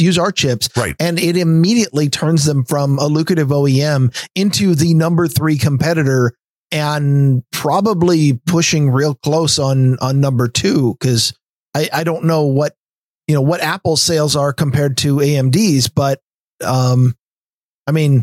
this is a threat. Yes. This is a real problem for the chip makers. Yeah, because Apple's going from we're buying all your stuff to we're competing with you now.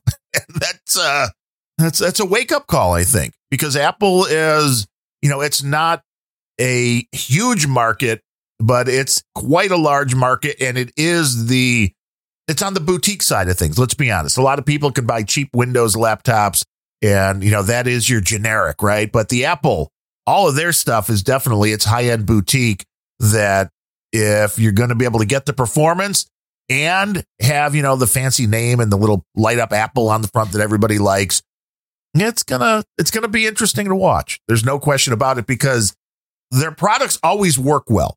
The biggest problem I've always had with Apple, like you said, way too expensive. I don't see that changing here, but if you're able to show me a laptop that is way more expensive than the Windows version, but hey, it's 25% faster, that makes a difference. It makes a difference. I'm operating on hardware that's 5 years old, so and that's what your wife is complaining about.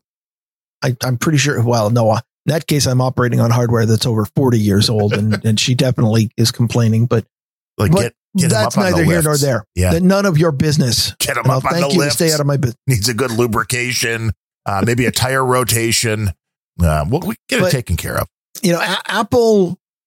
Apple has always nailed the 80% case. And if your needs are in the most common 80%, then it is a solution that is just turnkey and it just works.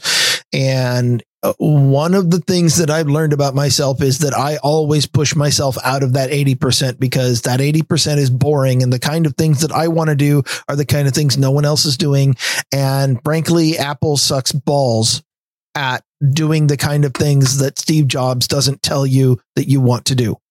Let's see. Time code 1 hour, 48 minutes. Okay. Apple sucks balls. Okay. That is the cold opener. Congratulations. Oh, we rarely, wait, you mean I got it again? Who knew? We rarely. That hardly ever happens. I know. Well, you're always the one that says the most interesting stuff that people interesting. Interesting. The most quizzical stuff that people are going to hear and be like, where does that come in? What? Right. Exactly. Well, okay. Yeah, but that one, I thought the point of the cold opener was to intrigue people and make them want to listen to the show. And if you cold open with just Apple sucks balls, then the people are going to be like, oh, these guys are just retarded. They're some kind of Windows lovers. Fuck them. And won't want to listen to the show. I think it's going to backfire. Maybe. You never know. But I could use that as the cold opener now, too. So that's just as good. And I'm here all week. And honestly, I thought I've explained this before, but I don't normally keep any notes. I don't do any marks on the thing during the show. So usually The cold opener comes to taking the audio file, clicking a random point, and pressing play. And dropping a needle. Yes, that's it. And it is very much randomized more than anything else. We're not that high tech yet. Maybe we can eventually get there, but we're not quite no agenda. We don't sit afterwards and talk about, the show names. We don't pick any show art. I mean, mainly because nobody does show art for us. I mean, that was the one thing.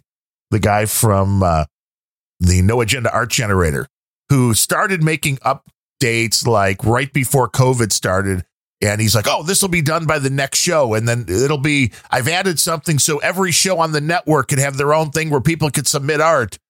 And then he disappeared for like 6 months plus now. Not that anybody wants to do Grumpy Old Ben's art, but it's a possibility. I welcome people submitting Grumpy Old Ben's art. Yeah, I mean, if you want to do it, I mean, since we're not on the No Agenda Art Generator, I mean, you could use the No Agenda Art Generator. I mean, they may eventually question why. Honestly, people could submit Grumpy Old Ben's art to the No Agenda Art Generator, and John and Adam would probably scratch their head and be like, "Why?" But they won't pick it, so who cares? And then it's an archive of art. Go, yes, do your thing. I'm fine with it.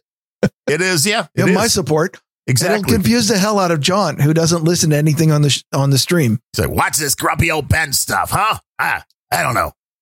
It's like, these people, they aren't nearly as clever or what was it? We are neither as charming nor clever as we think we are.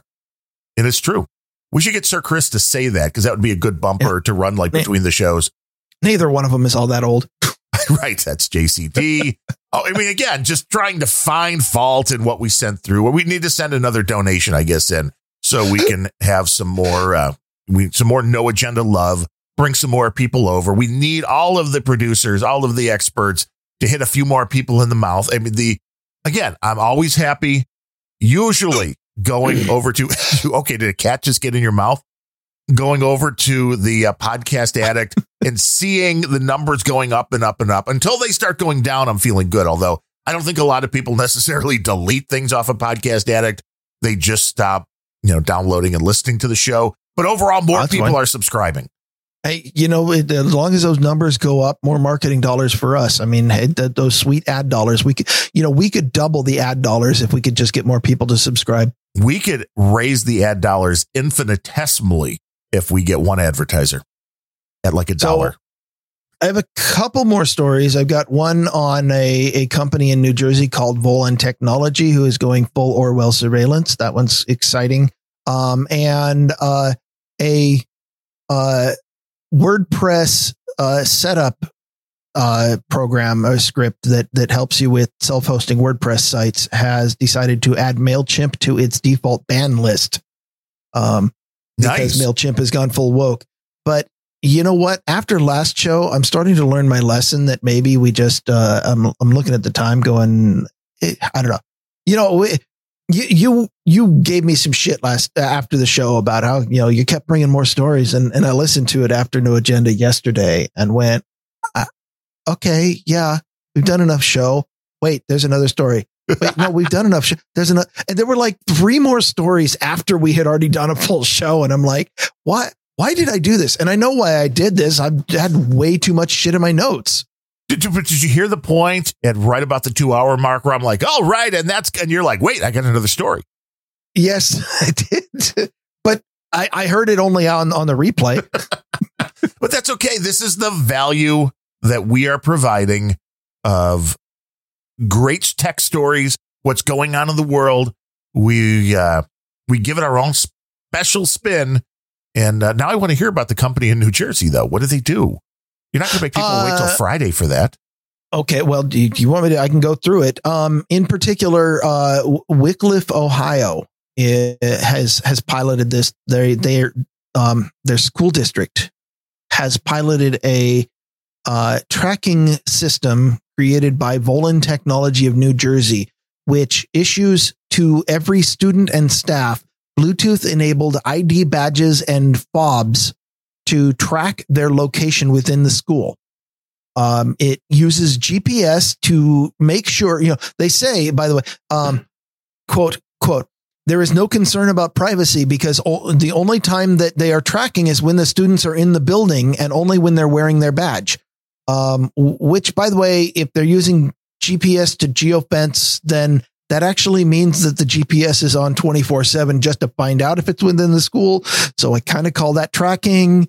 So creep the fuck out. You don't get why they need the GPS if it's a fob in the building. They use the GPS to track whether or not you're in the school, I guess, and to decide whether or not to track you. Well, I mean, they have to track you in order to determine if you're in the location that they're supposed to track you. We must track you to figure out if we should be tracking you. Another fun quote, just to show you how Orwell these people are. Because the system does not rely upon a GPS on a student's phone, it bypasses any potential privacy or security concerns. Well, yeah, I wouldn't want this tied to their phone. That's for damn sure. It bypasses the usual privacy and security concerns. It raises a bunch of new ones, though. Yes, and who can read these badges and where they're, if you're walking into a store, what information is the badge giving out?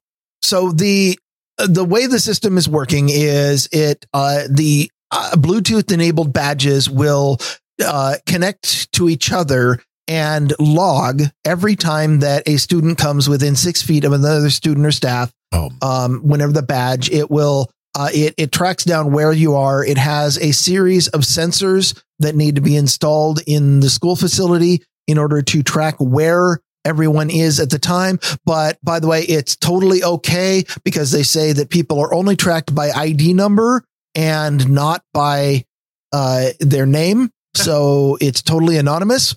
Apparently, no. Now, one thing that I will give them, if this is true, is they say that all the data that it generates is stored locally on site and not pushed out to the cloud. So at least some credit for not going all Silicon Valley and sending it out to China. I don't know if that'll stay local, but it's progress. Yeah, this is creepy as fuck. Yeah, well, this is where we're going, especially in the COVID age where, look, little Jimmy, he's got COVID. So who did he come within 6 feet of? Like, that's going to be the only people that are infected. No. And this is after what they called a successful pilot program. This is being rolled out in the school district in Wycliffe, Ohio, which I think is somewhere near Cleveland. I probably should have looked that up on big maps, but whatever. I mean, this is, to be fair, way better than saying you have to have a cell phone with an app on it that's always on, because then you're definitely being tracked everywhere you go. If this is just Bluetooth and RFID, then what the kids need is a little pouch to put this in that blocks any of the signals. So when they're not in school, the minute they're out the door, they put this thing in a bag so nothing can read it or talk to it. If people remember to do that, I bet most of them just leave it in their pocket 24/7 where they go. And all it really needs is an admin, configuration change. And, oops, it actually, we learned that little Timmy was found at this porn club at a strip club last night. Well, better than school. I don't know. I mean, yeah, schools are closed, porn clubs open, so it's okay. Michael Betua, the founder of Volon Technology, had this to say about it. He doesn't think that it's just for schools. He says, will this technology stay like how airport security stayed after 9/11? Probably. We don't want to let our guard down again because there might be a future pandemic. Well, welcome to your new normal. These people want to run your lives. And I don't even understand how this is useful for the pandemic. Now, for grammar schools or whatever they're called, elementary schools now, or junior highs, high schools, I could see where babysitting club, they might want to track the students. And I'm okay with that. I mean, if you're in the school, it would be nice to know if somebody's spending like a half hour in the bathroom every day, something like that. I mean, there's some data that, you're not supposed to be completely private when you're in the school building. I get that. But the fact that they, want this to keep continuing on and moving into other aspects of the world where it's like, always wear your ID badge. That way, when you get to a restaurant, Burger King will know that you've been vaccinated. So you'll be allowed to come right in. Yep. Well, fortunately, if any feature that prevents me from ending up in a Burger King against my will, I'm all for. See, this could be good. Tracking can be your friend. tell you, Orwellian, the nightmare, or is it the great utopia that everybody's been hoping for? I mean, Joe, it's the great reset. They're building back better. They're building back better. Joe's going to have a mask mandate for 100 days after he's inaugurated, although he's already said he knows he can't force anybody to wear a mask mandate. So it's really no different than the mask mandate we have now, but he's still going to have a 100-day one after he's inaugurated, although he doesn't even know what the state of the world's going to be like on the day he's inaugurated, allegedly, if he is. Because we haven't gotten to the point yet where he's the president-elect, even though everybody's still calling him the president-elect. Until that is official, you're not actually the president-elect, Joe. But if you are, I mean, I get it.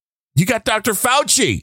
He's very trustworthy. I think right now he's the president-defect. He's the president-defect of the elect. And we'll have much, much more to talk about when we return on Friday. But with that said, thank you for listening live to everybody who's listening in the NoAgendaStream.com troll room. Thanks to everybody who's listening to this show recorded on their favorite podcast app. We're going to be adding some new features, the transcript, all that kind of stuff. And where you can actually kick back some value in the podcast app of your choice. That's coming too. Interesting stuff. Don't know how long it's going to take to get that thing up and running. But knowing Adam Curry, the Podfather, watching how quick this podcast 2.0 thing went from a crazy idea to like 3 or 4 really cool things already being implemented and a roadmap that is, they're just flying. They're just flying down this road. Dave, and he's...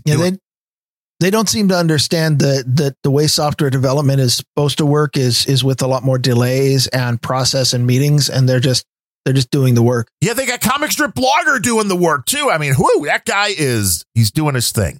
And we always appreciate it. He's always doing work. It might not be useful work and it might not be work anyone cares about, but he's always doing it. And we always appreciate Comic Strip Blogger. Go to comicstripblog.com and check out all of his latest doodles.